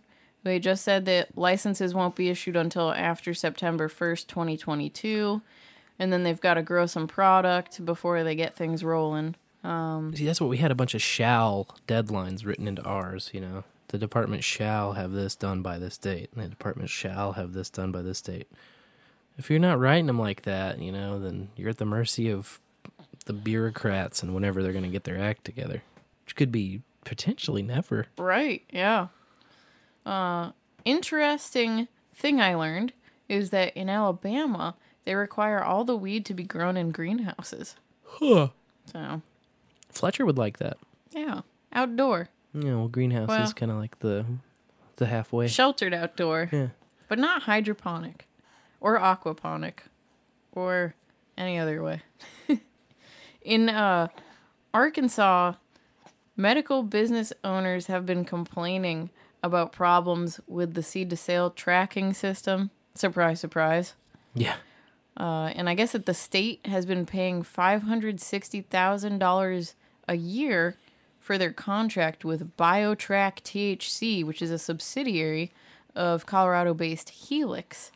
And they've been with them since 2017. And although they renew annually, it looks like they're slated to keep their service until 2024. Data hasn't been accurate. Things have been unresponsive, and they can't get a hold of any customer support. One dispensary owner said that items in the inventory will disappear and then reappear as different items. Oh, no. So these dispensary owners have been forced to create and maintain their own internal inventory and seed-to-sale tracking, basically. Oh, well, what's the point of that? Right. You're paying these guys to do it, and then you also have to do it yourself. Oh, man. And we've seen it before, of course, with the 420 outages that happened last year. Yep. Everything goes down because everyone's using maybe like one seed to They're all using one sale single tracking point system. of failure. Yeah. Yeah. Lovely. Yeah. And there's no... What could go wrong? No one. What could go wrong? No one picking up the phone. Can you believe it? No. But in Ohio, the Coalition to Regulate Marijuana Like Alcohol has gotten the green light to start gathering signatures. So they need to at first get 132,887 signatures. So close to 133,000, but no nice round number there. And that amount of signatures would force lawmakers to take up the issue and consider enacting the proposed law. But if they decline, the group will have to gather another 132,887 signatures to qualify for the 2022 ballot. Dang. And there's already a recreational bill that lawmakers are looking at, but who knows if it'll get a vote or whatever. Yeah, I don't have high hopes on that one. No. But no pun intended. That's it. Looking good in New Mexico. Cool. Everyone else, just still suffering under the strange situation we find ourselves in, where everything is federally illegal, unless it's hemp CBD, 50 state legal. Right. And all those synthetic derivatives in the limbo of not having laws against them quite yet. CBD is only approved for use in horses, though. Yeah. It's very dangerous for people. Cripes now, yeah. Delta 10 was on my news feed. THC, I'm like, guys, stop. Oh, I know, they're going... Just grow some plants. They're going like mad scientists now on the shit. It's like, what about the flower, though, Yeah. What about I poke a seed into some dirt, and then, 3-4 months later, I have this plant that I just cut off and smoke. Right, because what chemicals are you using to make these extractions and stuff? Or what are you using? How does it even work? I don't know. I don't know anything about it. It's like, nobody knows anything about it. It's all new shit. Yeah. mRNA servo says Some dude could be. Some dude will give you a slick talk about what it's about, but, you going to trust these fucking idiots? I'm not. I know. I'm not. No. Well, this is normally where we'd have a metal moment, pick things up, energy-wise, but blessings again to the Rev. He's stuck in the hurricane madness down south. But I did want to maybe discuss something and also make a correction. I said in the post show that like at least 3 or 4 times a show you have to sound like a complete and total idiot, and one of those was right at the end. We had our 100th episode, and then we did the 100 thrusts for the 100 episodes, and I dedicated it to the 100th episode and to whoever OnlyFans predecessor will be. Oh, that's right. You said predecessor. Instead of saying whoever their successor will be. So total... Oh, we were thrusting. I mean, yeah, I was a bit distracted. We were behind the curtain and things were getting wild. And we need to see more podcasters thrusting while they're podcasting. Maybe not. See, I guess for people who just came to the show on that one and were like, what the fuck did I just hear at the end of this goddamn episode? The 100 thrusts for 100 episodes actually first was a spontaneous celebration that we did for Hog Story on their 100. And we did it on just the voicemail on Google Voice. So it was like a one-take call and, whatever you leave is what you leave. And then we did one for the Grumpy Old Bins. They had their 100 right a little bit after, which I'd have to check, but I don't think it ever made it to like the recorded version of the show. Although it was played in the post show. Post show, yeah. And then Darren also spun it on the Rock and Roll pre-show, I think, Woo! like on the next day, the next time they had it. And then we've just been doing them kind of, or whenever people hit 100, and we were just the last ones to do it. So I felt like it was only appropriate to do it here as well, Yeah, so it got tacked on to the end of the recording. Yeah, so that's what that's all about. And we were talking about OnlyFans and how ridiculous of a move it was. They tried to pretend like they were going to ban all sexually explicit content. Well, just like the judge took the custody rights away for No Shot, and then that got rescinded. Of course, OnlyFans rescinded their looming ban of sexual activity on the site. Great PR stunt. Yeah, I'm sure. If you didn't know what OnlyFans was before, you probably do now. I'm sure that they lost money on it all over because a lot of people just right away went to other platforms. And there are plenty of other platforms out there. But yeah, it does kind of beg the immediate question. We kind of explored it last show, but there obviously needs to be some sort of solution where you're not reliant on some third-party company that, is then beholden to payment processors, or they're beholden to, board members or investors or whatever they got going, All right, value for value. There needs to be a way to manage and own and sell your own content for yourself, Yeah. Sort of like what podcasts have going on. I don't know. Exactly. Now do it for erotic art. Trying to do music in that with the old Bobcat Index. Free the slaves. If you haven't heard the Ablecraft podcast, check it out. Me and Abel Kirby are working on a solution like that for music, and I thought, man, a smut distribution system is also it's like the obvious next step, right? One would think. One would think. We also want to know what one would think about the first time they ever got $100. And this is your time to be able to call in at 816-607-DOOF. It's 816-607-3663. And let us know. You can also send a text if you're voice shy. Some of the texters are not so shy at all. We take it all. So that line, by the way, if you're listening not live, but if you're just listening during the week, that line still works. You can text it. You can phone in or whatever. Yeah, day or night. Anytime. Anytime. Like this caller did. Actually, and I said it, we were going to first do, I'm calling him the high-flying Hawaiian. We're going to play a couple more from his voicemails from way back. Oh, but it always helps to turn your channel up. If you might have your channel muted for whatever reason, to turn it back up. Yeah, I just want to talk about the science of COVID real quick. Perfect. So I would just like talk about the vaccines.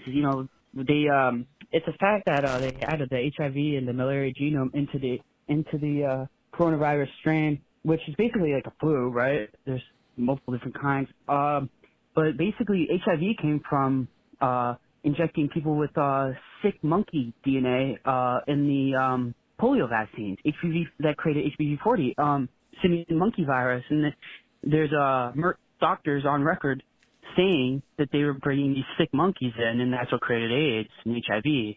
And then they took that and they added it into this, so that way they kind of got into the human genome that way. Not only that, but they have been taking PKU tests on babies, field perk tests, and sequencing their genome for like, I don't know, 20, 30 years now, and then they weaponized it. And that's the scary thing is, like, don't be giving these people your data or your genetic sequences, the PCR test, all that's yours.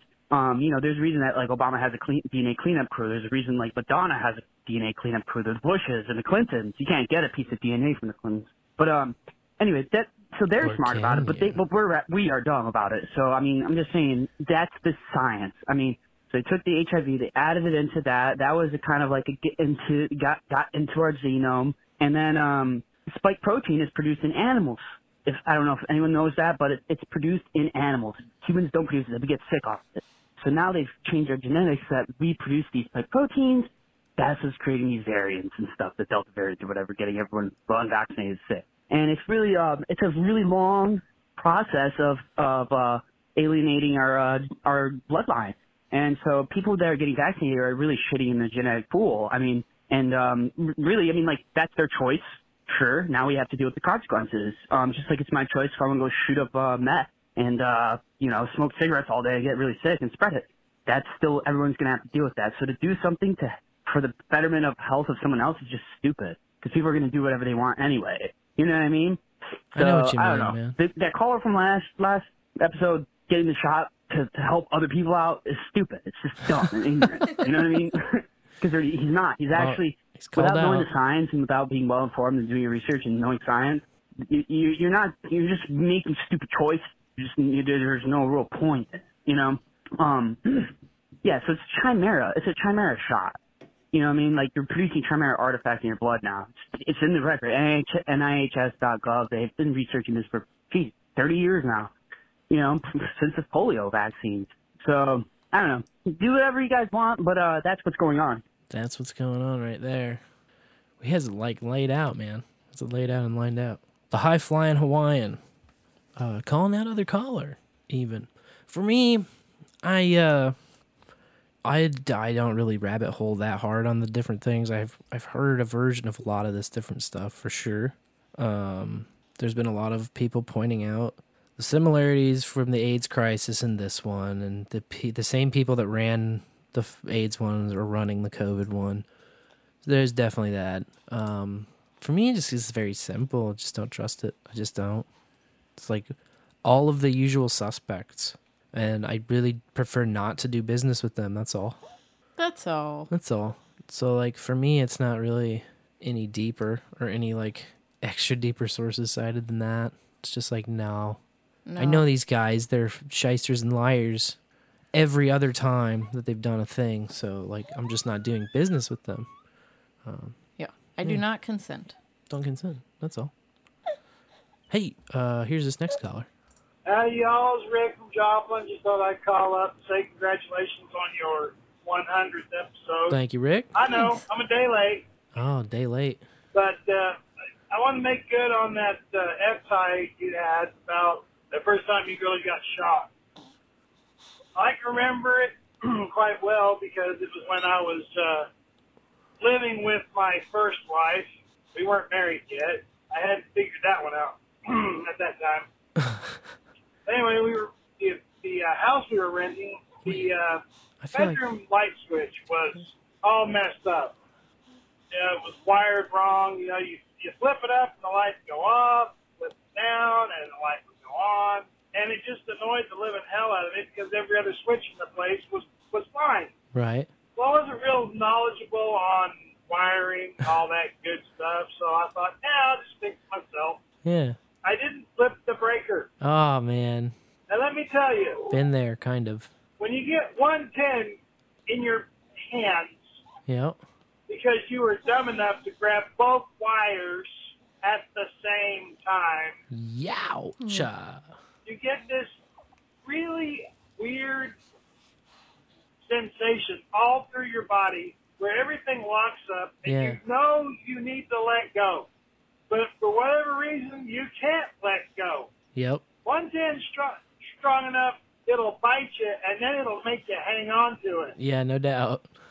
220 will usually knock you loose, as so I'm told. But yeah, that was my recollection of the first time I really got zapped.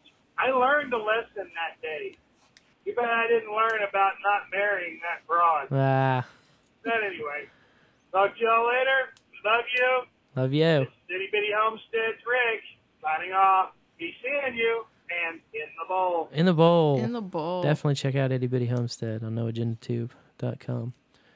We have a rabbit over there, so Yeah. say hello to our rabbit when you go over there. Jack Harrer. Jack Harrer, yes, he's a great rabbit. Man, when I got hit, like I told you last week, we thought we had turned the fuses off or the breakers off, but we just didn't turn the right one off. And you always got to do a check. There's these little things that are super cheap at the hardware store you can buy. Just you plug them in and they light up if the thing's hot. They also test the ground too to see if the ground's good. Now, obviously, you can even just use a little night light. Hello, if you don't want to go to the hardware store. Everyone's got something they can plug in, but we didn't even test it. We didn't plug it in. We didn't plug anything into it and realize it was still hot. But my saving grace was I was holding one of the wires in my hand, but the other wire, I didn't touch it. I hit it with something I had in my hand, metal. I think I was holding like the metal part of the screwdriver and just like bumped it against the thing. So like my hand squeezed the screwdriver and the wire, but I just got zapped right off because it was only the screwdriver tip hitting it. But yeah, dude, if you grab with both hands, it makes you not let go. In fact, my dad told me this story of the time he got shocked, which I didn't tell last week. But I guess he was in college and he dropped a hairdryer as it was on, and you know how you just reflexively catch stuff like, yeah. Oh no. Well, he caught it as it went right into the toilet. And so then he was like, he got the squeeze on him, and he couldn't let go of the thing, but he was able to like reach over and pull it out of the wall, like pull the plug out of the wall. Otherwise, he'd been hurt pretty bad, I think. That's what he said. He's like, yeah, you can't let go. He's the one that told me. This is the first time I learned that happens when you get electrocuted. Yeah, it's scary shit, man. You can't let go. That's why we also said you got to like kick or bump somebody, like charge at them and shoulder check them. If you think they're getting shocked, like don't grab onto them and try and pull them away, because then you're just gonna be in the same position. This phone call from the next caller would never let him get into that position. Okay, I'm trying to think the first time I got $100, and I think it was probably the first job I've ever had. Because, as a kid, I mean, it was not something that, money was not something that was plentiful. And this was despite the fact I went to a private school in high school, but, there was a lot of financial aid involved in that. And, there was not a ton of money lying around. So I'm pretty sure the first time I ever got $100 was the first job I had, which was actually working, I worked for my stepfather, but I don't think I made $100 at any point. Certainly that had to pay out that, the money I made doing that had to pay off other things. So there was never, so the money wasn't around, but probably the first time I got any sort of money like that was, when I was in college. The first job I had was actually working in in one of the computer labs for the, at the university. And, that was, I made decent money. I mean, for the, I don't know, it was minimum wage, give or take. But that's, and again, even though I went to a private university, again, financial aid, but I also had to work my way through it. And so, the money I had was largely spent on that. Of course, then I also discovered, credit cards were very predatory back in the early 90s as far as college campuses go. And, I ran up some debt. That's a whole other discussion. But, so I guess I don't really have a great story for the first time I got $100. But other than, I earned it. There was, sure, I got money growing up or whatever. But it was never, $100, I guess. But that's just... that's just the way it goes. But we didn't all. But we depends on the time or whatever. But that was what I had. No service for you. You can take that to the bank. Yeah, I like money though. You need that one on your board, phone boy. You need to get the money one. Yeah. No, that's great. $100. Oh! I just noticed there was a follow up. All right, so I actually have $100 story just because it's came to him. Yeah, since that is the topic. I already did obviously talked about my first time I got $100. Well, this is the first time I found a fake $100. So I was out for a run sometime last week, and I was and I was running along, and I happened to look down, and I saw what looked like a $100 bill, so I picked it up. Nice. Now it turned out I got it home, and when I had a chance to really look at it, it showed fake money, as you know, it said play money wherever there was supposed to be a the serial number, so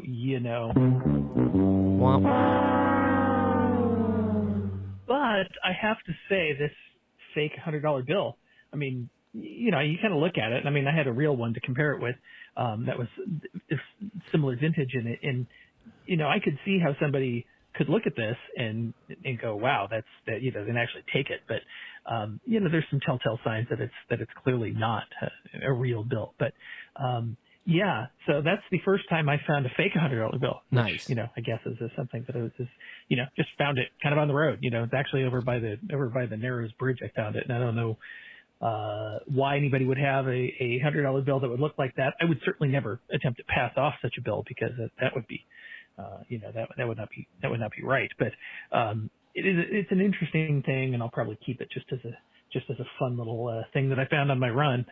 Of course, I probably make more. I probably save myself more than $100 with all the running that I do. Although a good pair of running shoes can easily cost that. But oh well. That is so that is my other story for today. Yeah. Oh yeah. The double dose. Thank you, phone boy. You reminded me of finding money on the ground. I used to have this bill snatcher. It's like one of those things you get like at a joke or prank or magic shop. Basically, it was a little circle that you could palm in your hand, and it had some invisible string on it. And then you could tape that invisible string to $1, or in my case, I used to put like a $10 on it or something. Tape it there, and then you just pull. It's about a full arm span length of string, so you can get a good 6 feet trail on it or whatever. You pull all the string out, and then you just hold it because it's on a spring reel, and then you just lay that money down behind. The perfect place to do it is behind you on the floor while you're at a checkout, right? Because then it's almost guaranteed. Somebody's come up to you. It's also guaranteed, they'll think it's yours and probably, try to just hand it to you or whatever. But then as they, go to reach for it, you just, release your grip on the thing and it goes zoop right into your hand, Nice. Used to get people like that all the time. When I was, 10, 11, 12, I was into, little magic shit like that, stupid shit. Oh, man, that was a fun... So I kept myself entertained when I was homeschooled. Pranking people in the public. Innocently, though. I mean, you didn't put poop on it or anything. It wasn't a poop dollar. No poop dollars, man. No poop dollars. I would never prank this next caller. In the back and the light, they will smoke me. Bowl after bowl. Yeah. Yeah. The first time I ever got my hands on a real chunk of fucking change, that was my own money, I was probably about 15, and it was the summer time, and I got this money by playing with my band. That was when I first started being in a band, and it was about 2 years into being in a band at that point. We were starting to do shows where people actually paid us. Nice. And you get paid very much. But by the time the summer came around, I had like $200 cash saved up. When I was 15, I didn't smoke weed. I wasn't partying. I wasn't drinking. I wasn't really doing a lot. So right. $200 for a 15-year-old kid really lasted me a very long time. I mean, it lasted me like 2 months, 3 months of that summer. Not bad. I remember that $200 just like lasted me that whole summer, and I could. The big thing was that I could go and eat wherever I wanted. Yeah. I could go, and get a cheeseburger whenever I wanted. I could go to a restaurant, and sit down at the restaurant, and have a meal and be able to pay for it myself and leave. And it was around that time that I really discovered that I loved doing that. I loved going out. I loved going to restaurants and being out in the town. That was Yeah. around the time that I realized that that's really what I enjoyed doing. And those that were good 200 days. bones, man. Good I'll days. never forget it for as long as I live. And then now, I mean, Jesus Christ, it's really sad I know. what time will do sometimes. But $200 yeah, is 200 like bucks ain't what it used to be. No. I'll tell you that much. It's like a fat grocery run, really. Alrighty then. Much love to you. God bless, and all of that good stuff. God bless. And yeah, okay. In the bowl. Oh, whoa, lavish. Some say lavash. Guy knows how to make an entry and an exit for sure. For sure. Also, the Behind the Schemes show. You should check out Behind the Schemes. You should check out Phone Boy Speaks. Yeah, and we mentioned Fletcher earlier. Check out Hog Story. Check these shows out, man. I always get behind the curtain and I'm like, oh yeah, some of these shows, man. All of the shows. Man, you know how it goes. When's the first time you got $100? The first time I got $100, I was thinking about this all week. And like Phone Boy, I think it was my first job. Yeah. I remember, and it was $300, my first paycheck. I was like, holy smokes. Yep. I was 16 working at the old Wendy's. The old Wendy's. First job, worst job. Nice. That's for sure. Fresh, never frozen. But yeah, I would get like $5 along with birthday presents and such, but money wasn't really a gift in my family, you know? Yeah. Like, you get even graduation and stuff, I didn't get any money. I just saved up the little bit that I did get over time, had a bank account, and so when I was an adult, like, here's your bank account money. And don't spend it all in one place. Right. But yeah, no, money is a gift, not really a thing. So, and for a minute, I thought that the first time I ever got 100 as a dollar amount, just even 100, I think was in my adult life for one of our marriage anniversaries from our neighbor. Oh yeah. In a check. Yeah. That might be the first time I got 100 on the dot. Well, Servo in the chat says, for my first time getting $100 tip was from cleaning up the puke of a newlywed bride in the lobby of a hotel. Got to use the carpet cleaner machine and busting out the big boys. C-Mike told us one earlier, too. He said in the bull chat earlier, first time I ever got $100 was for taking photos at a friend's wedding, which I thought was kind of cheap, but he was a Navy SEAL, so I acted really happy about it so he wouldn't kill me. Good move, man. Good move. Yeah, I did a lot. I had a lot of weird, different jobs. Some of them entrepreneurial in nature. Some of them, like I used to produce wedding DVDs for people. I did a few times while I was in high school, which is fun for me. I love weddings. I love working weddings. Love being at weddings. They're always fun. They're always fun. Even the trash ones, even the shit show ones, even the ones that just go south. They're all fun. There's always something to like laugh about or something. But no, my first $100 was way before all that. My first bucks was before my first technical job. My first $100 was in Cub Scouts. The first year we sold candy bars. Whoa. I was like 6, and dollar candy bar, man. I used to go down to my dad's work and hustle them out there. You could really clean up. Everybody would buy because they were $1, you know. Yeah, everyone's got a buy dollar. a candy bar for $1. It's from the kid. The you know? cute kid, and it's your coworker's son. Some guys would like pull out a 5 or a 10 and be like, "All right, let's clean you out." You know what I mean? Like if I filled a box of candy bars up and I went to a place, I could put them out, man. I would go until there was no candy bars left in the box. I'd sell them all. We would go. My dad had bowling league, so we'd go to the bowling alley. Work a frickin' bowling alley selling candy bars. Give me a break, dude. Ooh. Give me a break. I'd run out early, and then I'd just have to dick around for the rest of the time. Go to my dad's work, like I said, you know. And then I'd do the door-to-door thing. Like, first to work my neighborhood, then when that was done, I'd drive around and get dropped at a different neighborhood. Just ringing bells, man. Just a numbers game, you know. Most people would be like, no. Or they wouldn't open the door. It's like, whatever, man. Just keep going. Just ring every doorbell in this neighborhood. Just keep ringing until you're out of candy bars, and then, you know, you go get more candy bars, do it again. That was the hustle, and I definitely got $100. I've seen $100 in all of its different denominations the first year I worked candy bars. 101s, 25s, 1010s, 520s, 250s, and a $100 bill. Seen all of them. Seen all of them when I was 6, man. All of them when I was 6. I know I have a button for that. Hustling. All cash, baby. That's right. Oh, that man. crispy green. You know what I'm talking about. That's awesome. I had gigs before my first technical job, but man, I made like $20 to $50. Yeah. No, man, I used this fundraiser hustler. The first 2 years in Scouts, I was top salesman for popcorn in Whole Heart of America Council. The Whole Heart of America Council. I know, it's crazy, right? My goodness. I was slaying them, man. Slaying 'em. You got a newspaper article about those sales, don't you? Yeah. I like money, though. It was fun. It was fun. Yeah, the council's little newsletter. I was in the newsletter. was in that. So then after the second time, because my dad called him and he was like, look at my kid. This kid's making you a lot of money on the Trails and Popcorn, man. I got all the freebies. The cool thing about our scout troop, so the way that Trails and Popcorn works in Scouts is like, you'll see it on the order form. 72% stays local. So the other, that leaves 28%. 28% goes to Trails End, pays for the popcorn.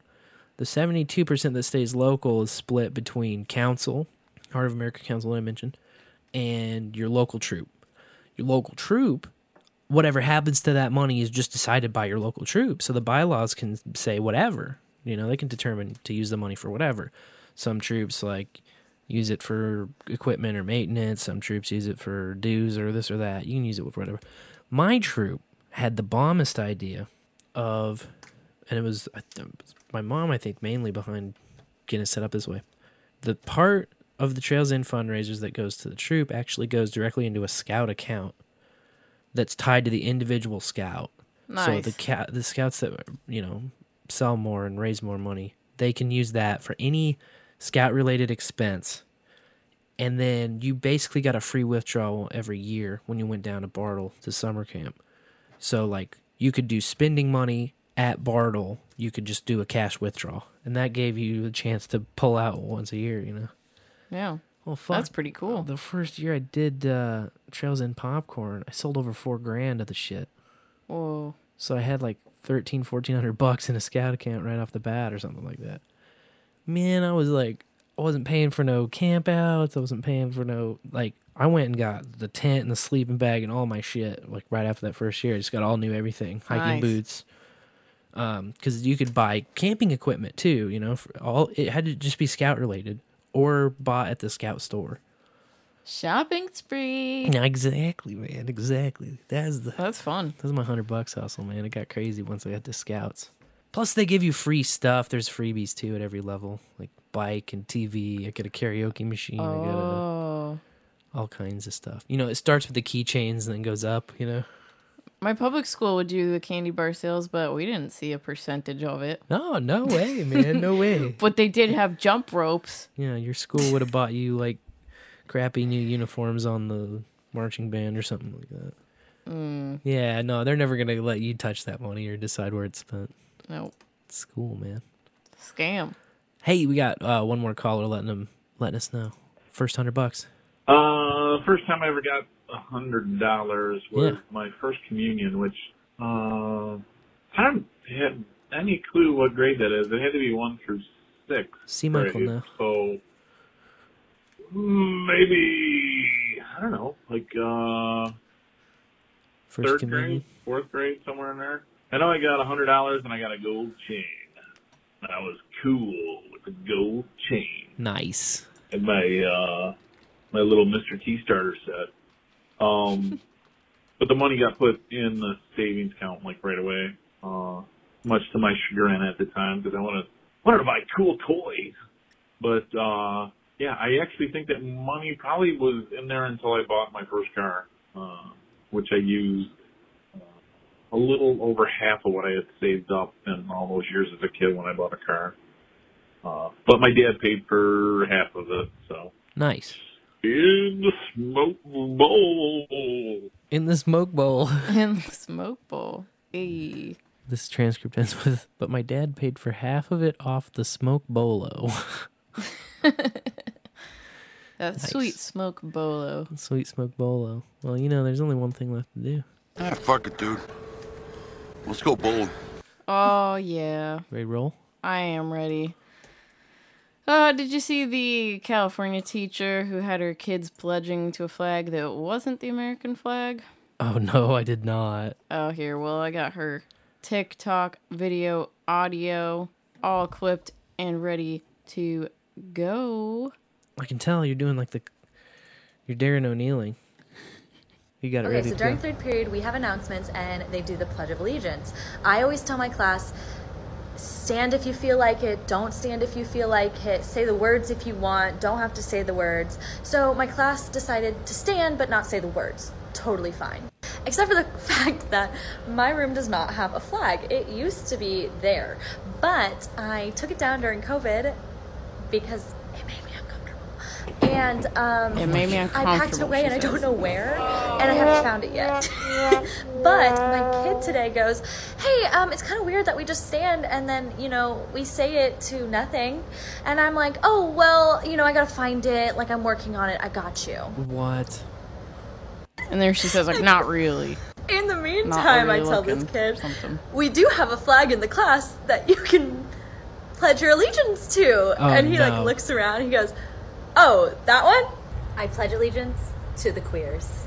Oh, my God. It's the as inclusive as you can get pride flag with the cutout With the triangle at brown the and end, the with white brown and the black and the pink, purple and the pale blue and the pink and the every sprinkle. Yeah, so I added that second clip from a different TikTok video she made. Idiot, by the way, of making Why would you TikTok put videos that like out? that. I mean, first of all, let's just say if we're going to be subversive, you have to be subversive. You can't then just go broadcast it. Tee-hee-hee-hee, look at this. Tee-hee. Tee-hee. So, yeah, it's all under investigation now. She's under investigation. I bet. Why would you hide the flag during COVID of all things? Because it makes you feel uncomfortable. What has the flag got to do with COVID? What? Oh man, that's a boggler, man. It's a boggler. Yeah. Pledge allegiance or don't. I did that phase for a while where I'd sit down for it. Yeah. But someday, at because some I was point, like an angsty teen, and you can, and that's freedom of speech, and you can. But there's also this is the beautiful thing about symbols is it's collectively what we all make them. Yep. And I don't really like all the hijacking of that symbol. The symbol is just freedom. It's the simplest thing. It's what, when I was in school, they still taught that when you were just a little kid. Like the first time you do the pledge in kindergarten, and they're like, yeah, liberty and freedom. That's what this stands for everybody. Like, justice for everybody. It's all in the fucking pledge if you're just listening to the words. Yep. Your God-given rights. No. Nope. I don't know. We can't be united. Yeah, we you have can't be to united and can't be all be split. It's like up.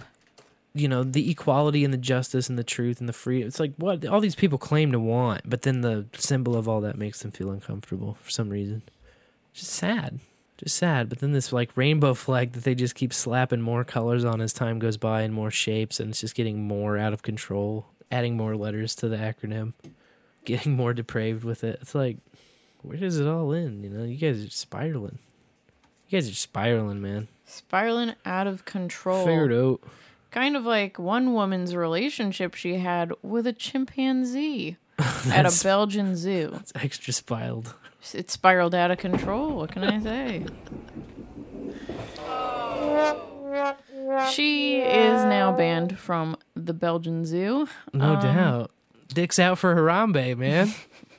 Smooches through the glass for Cheetah. In this case, his name was Cheetah. Cheetah. Was he cheating on her? I don't know. Cheetah, pumpkin He's eater. a 38-year-old chimp who was once a pet, but given to the zoo 30 years ago. And so I think he already probably had some being used to humans interaction, Well, and in certain contexts. He's always, according to the article, of course, he's always had a problem bonding with the fellow primates, and they've kind of left him out. So before zoo hours, after zoo hours, he's just isolated. And I guess he was injured in a brawl in 2008. But this woman, 80 Timmermans, she was visiting him every week for 4 years. And she shared clips of her and him waving and kissing through the glass. Now she can't see him. Damn. Yeah, and she thinks it's not fair, but the zoo says they asked her to change her behavior, and she did not. I'm all out of love. I'm so lost without you. No more monkey business. Too bad. Yeah. Gotta stop monkeying around. Three babies have been hospitalized with rickets and brain disease after being fed homemade alkaline diet following formulas. Really? Yeah. Dieting your babies. Oh my god. Some trendy fad diet, but for babies. Yeah, a very celebrity-pushed diet. Not for babies, but these idiots made it for a baby. Right, it's absolutely not for babies. Right. Diet, baby. It doesn't even make sense. Baby has a very simple diet of titty. Exclusive titty diet. Yeah, well, and at least the store-bought formulas have the nutrients and vitamin D levels they need and calcium. Right. And Well, that's what I'm saying. Like, Yeah. even formula is titty substitute. It's titty substitute. It's That's right. titty or titty substitute. That's all they can. They can't have other things. If it's not titty, it's not for a baby. No. Even if it's fake titty, you know? Yeah. So I hadn't personally heard of the alkaline diet, but the followers say that eating alkaline foods like fruits, vegetables, some nuts, not walnuts, but some nuts, and I think they were anti-peanut too. But anyways, soy's on their good list, of course. While limiting acidic foods, like of course animal products and grains. What about nuts dipped in honey? Nuts dipped in honey. Could be good as long as it's not a walnut. But they said that doing that helps the body maintain a healthy pH level. I see. That's what they're going for. And they also tout that, well, if you do this right, you don't have to exercise, which is just bullshit. Everyone needs to exercise. Yeah. So Come on. Fuck that view of it.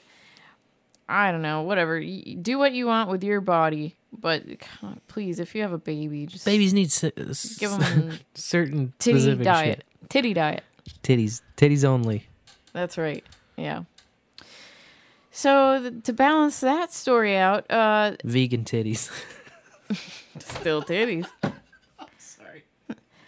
The sugars from human breast milk have been found to help treat and prevent infections, specifically group B streptococcus. And they're hoping that one day human breast milk will replace the antibiotics that are being prescribed. That would be for it. pretty tight. Yes. Then you could really be like, you have a whole industry. You could be a milkmaid. True milkmaid. Real milkmaid, man. To help save lives and stuff. You got GBS. You need some titty milk. I'm your girl. Yeah. Save the world. Save the world with your titties. I'm your milkmaid. Saving the world one squirt at a time. It's a beautiful thing. The world does need saving because I have another clip. Oh, no. This is just embarrassing. Not a high-scoring game so far on the lanes, I hate to tell you. I think we're at 10 The only points. required garment at Philadelphia's naked bike ride this year will be a face mask. Oh, Organizers no. say the face coverings are necessary because they'll be following the city's earlier COVID-19 restrictions. Thousands of people say they're taking part and that this is part of promoting a positive body image.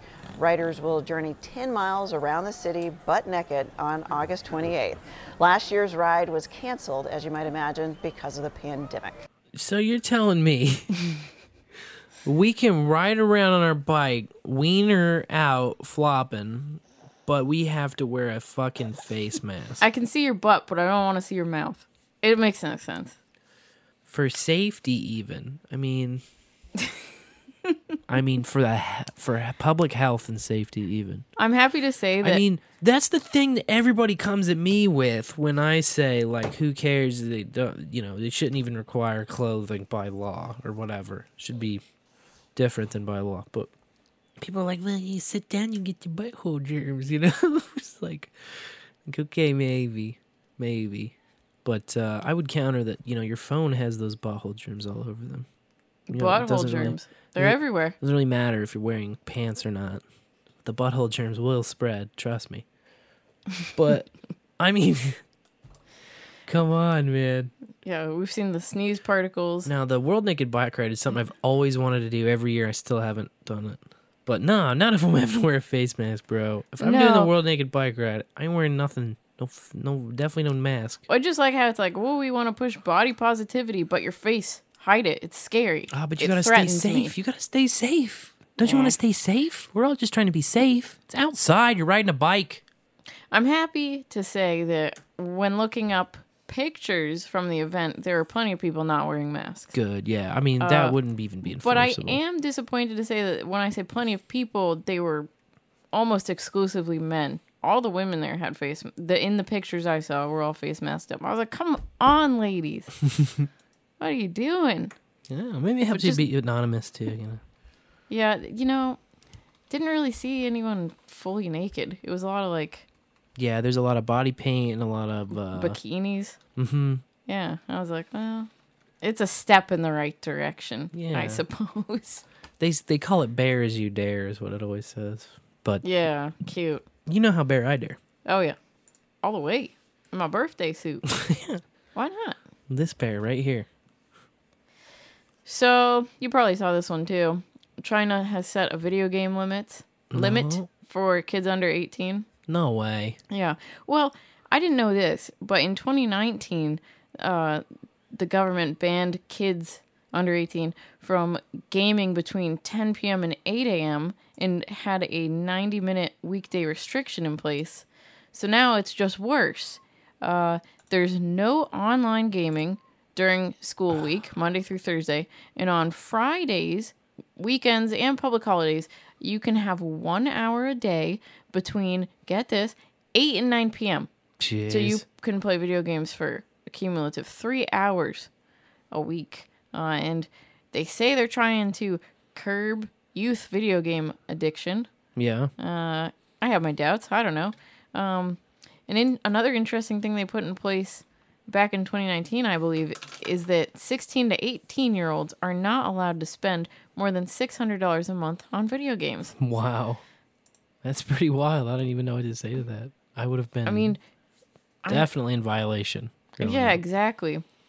But the word online caught me. For it says no online games. So, like, can you still play an RPG or, like, something that's not online, Like, no? You'd hope like so. Story mode of something? Yeah, I guess not, man. I don't know, but... I mean, that puts games like Fallout to be unplayable if you can't put that much time into them. Yeah, exactly. Oh, well... Oh, I didn't even... It's obvious that was a gutter ball. Yeah. Who... Screw that. Hey, at least we're free to play all the video games we want to play here. That's right. The good old US of A. Yeah. More than 1,000 students have signed a petition in Meade County, Kentucky, to stop other students from dressing and behaving like cats. Okay. I can get behind that. Now, like, the principal... Fuck cats! The principal was saying, or one of the school district leaders was saying that it's against the dress code, wearing leashes and ears. And okay, yeah. I don't know if they're wearing furry suits because, of course, they're kids, so we can't see pictures of them. Probably licking the back of their hands like assholes. Oh, yeah, and hissing at people was brought up, sleeping in the windowsill or, like, curling up by the window. Yeah. There were a few weirdos when I went to public school. Only a few? Were a bit like that. Yeah, only a few. The like extreme. Cat-type weirdos. The I am a cat today. That kind of weird, like, yes, will hiss and claw and bite and purr. I always make them purr. You gotta keep that anime out of the States, man. It's ruining well, people. that... I was just like, is this my fault? I blame the hentai girls, bro. But yeah, can't do that in school. 100%. How distracting. Cats can't write. Cats can't take tests. No. They shit in a box. That's Send them home. That's the most impressive thing they can do. Shit in a box. They need their parents. They need something. I don't know. Yeah. They need a good butt spank, probably. Something. No. Here, try this blunt. You're no longer a cat. Unless it exacerbates it. The first time, you don't know what to expect, and you hit it. And don't They'll be quit like, it. Ooh, catnip, meow. Fall asleep. Well, in India, a man died after using epoxy resin instead of a condom. Whoa. Yep. But it's a little suspicious if you ask me, because when this all went down, he had gone to a hotel with his alleged ex-fiance, took drugs, and I guess he has some health condition. They just kept saying health condition in the article. But between the drugs and putting the epoxy on your dick, it led to multiple organ failure. It's a lot of combination of shit. Yeah. Like they mentioned that the ex-fiance applied it, and I'm just like, was that really for condom usage replacement? His dick. Yeah. And yeah. And then wrote it one last time. Wow. It's pottery. It's pottery. They found him unconscious outside, and then he died in the hospital. So rough. Well, she's dead. I mean, Gorilla Glue Girl did not get to him in time, I guess. I guess not, man. He didn't hear the good word of not for use on human skin. Don't glue yourself, man. No, just pull out. It's only improved in horses. It's only improved in horses, man. Come on. I mean, think about that, though. He really did not want a baby with that lady. I guess not, man. I'd glue my dick shut before I shoot seed in you. Don't. Just glue my dick shut and die. Ugh, it's so bad. Wowie zowie. It just seems like... I wonder what type of drugs he foul took. Play. Right? What kind of drugs? It just says it took drugs. Like, that could be so many things, man. Yeah. What can you say? I can't pick and choose with what they write in the India Times. I know. Yeah. They don't want anybody else getting ideas, so they didn't tell anybody what it was. No. But, one idea that might be a good one is if you're on the run from the police, you could consider stealing a mortuary van. Because if the body rolls out the back and falls in front of the cops, it's going to take them a minute because they don't want to run it over. They got to figure out who it is, who it belongs to. Oh, no. And that's how a 23-year-old in Georgia managed to escape. Oh, no. He was already running from the police. The body falls out and they're like, wait, Don, stop the car. It's just going to be more paperwork. Stop the car. Seriously. Yeah. He took the mortuary van. The back was open when he hopped in. Oh, well, then that's an easy rollout. It's already on wheels. The body's on the gurney, just rolled out the back right into the parking lot. And then it says that the van did become disabled after striking multiple vehicles and blowing a tire. So he was careless. And then he fled into the woods, but was not located. Still on the run. That's how you actually get away. It's not the mortuary vehicle. It's the woods. Running into woods. The woods will save you, man. That's all. Yeah. That's all I'm gonna say about that. That's all.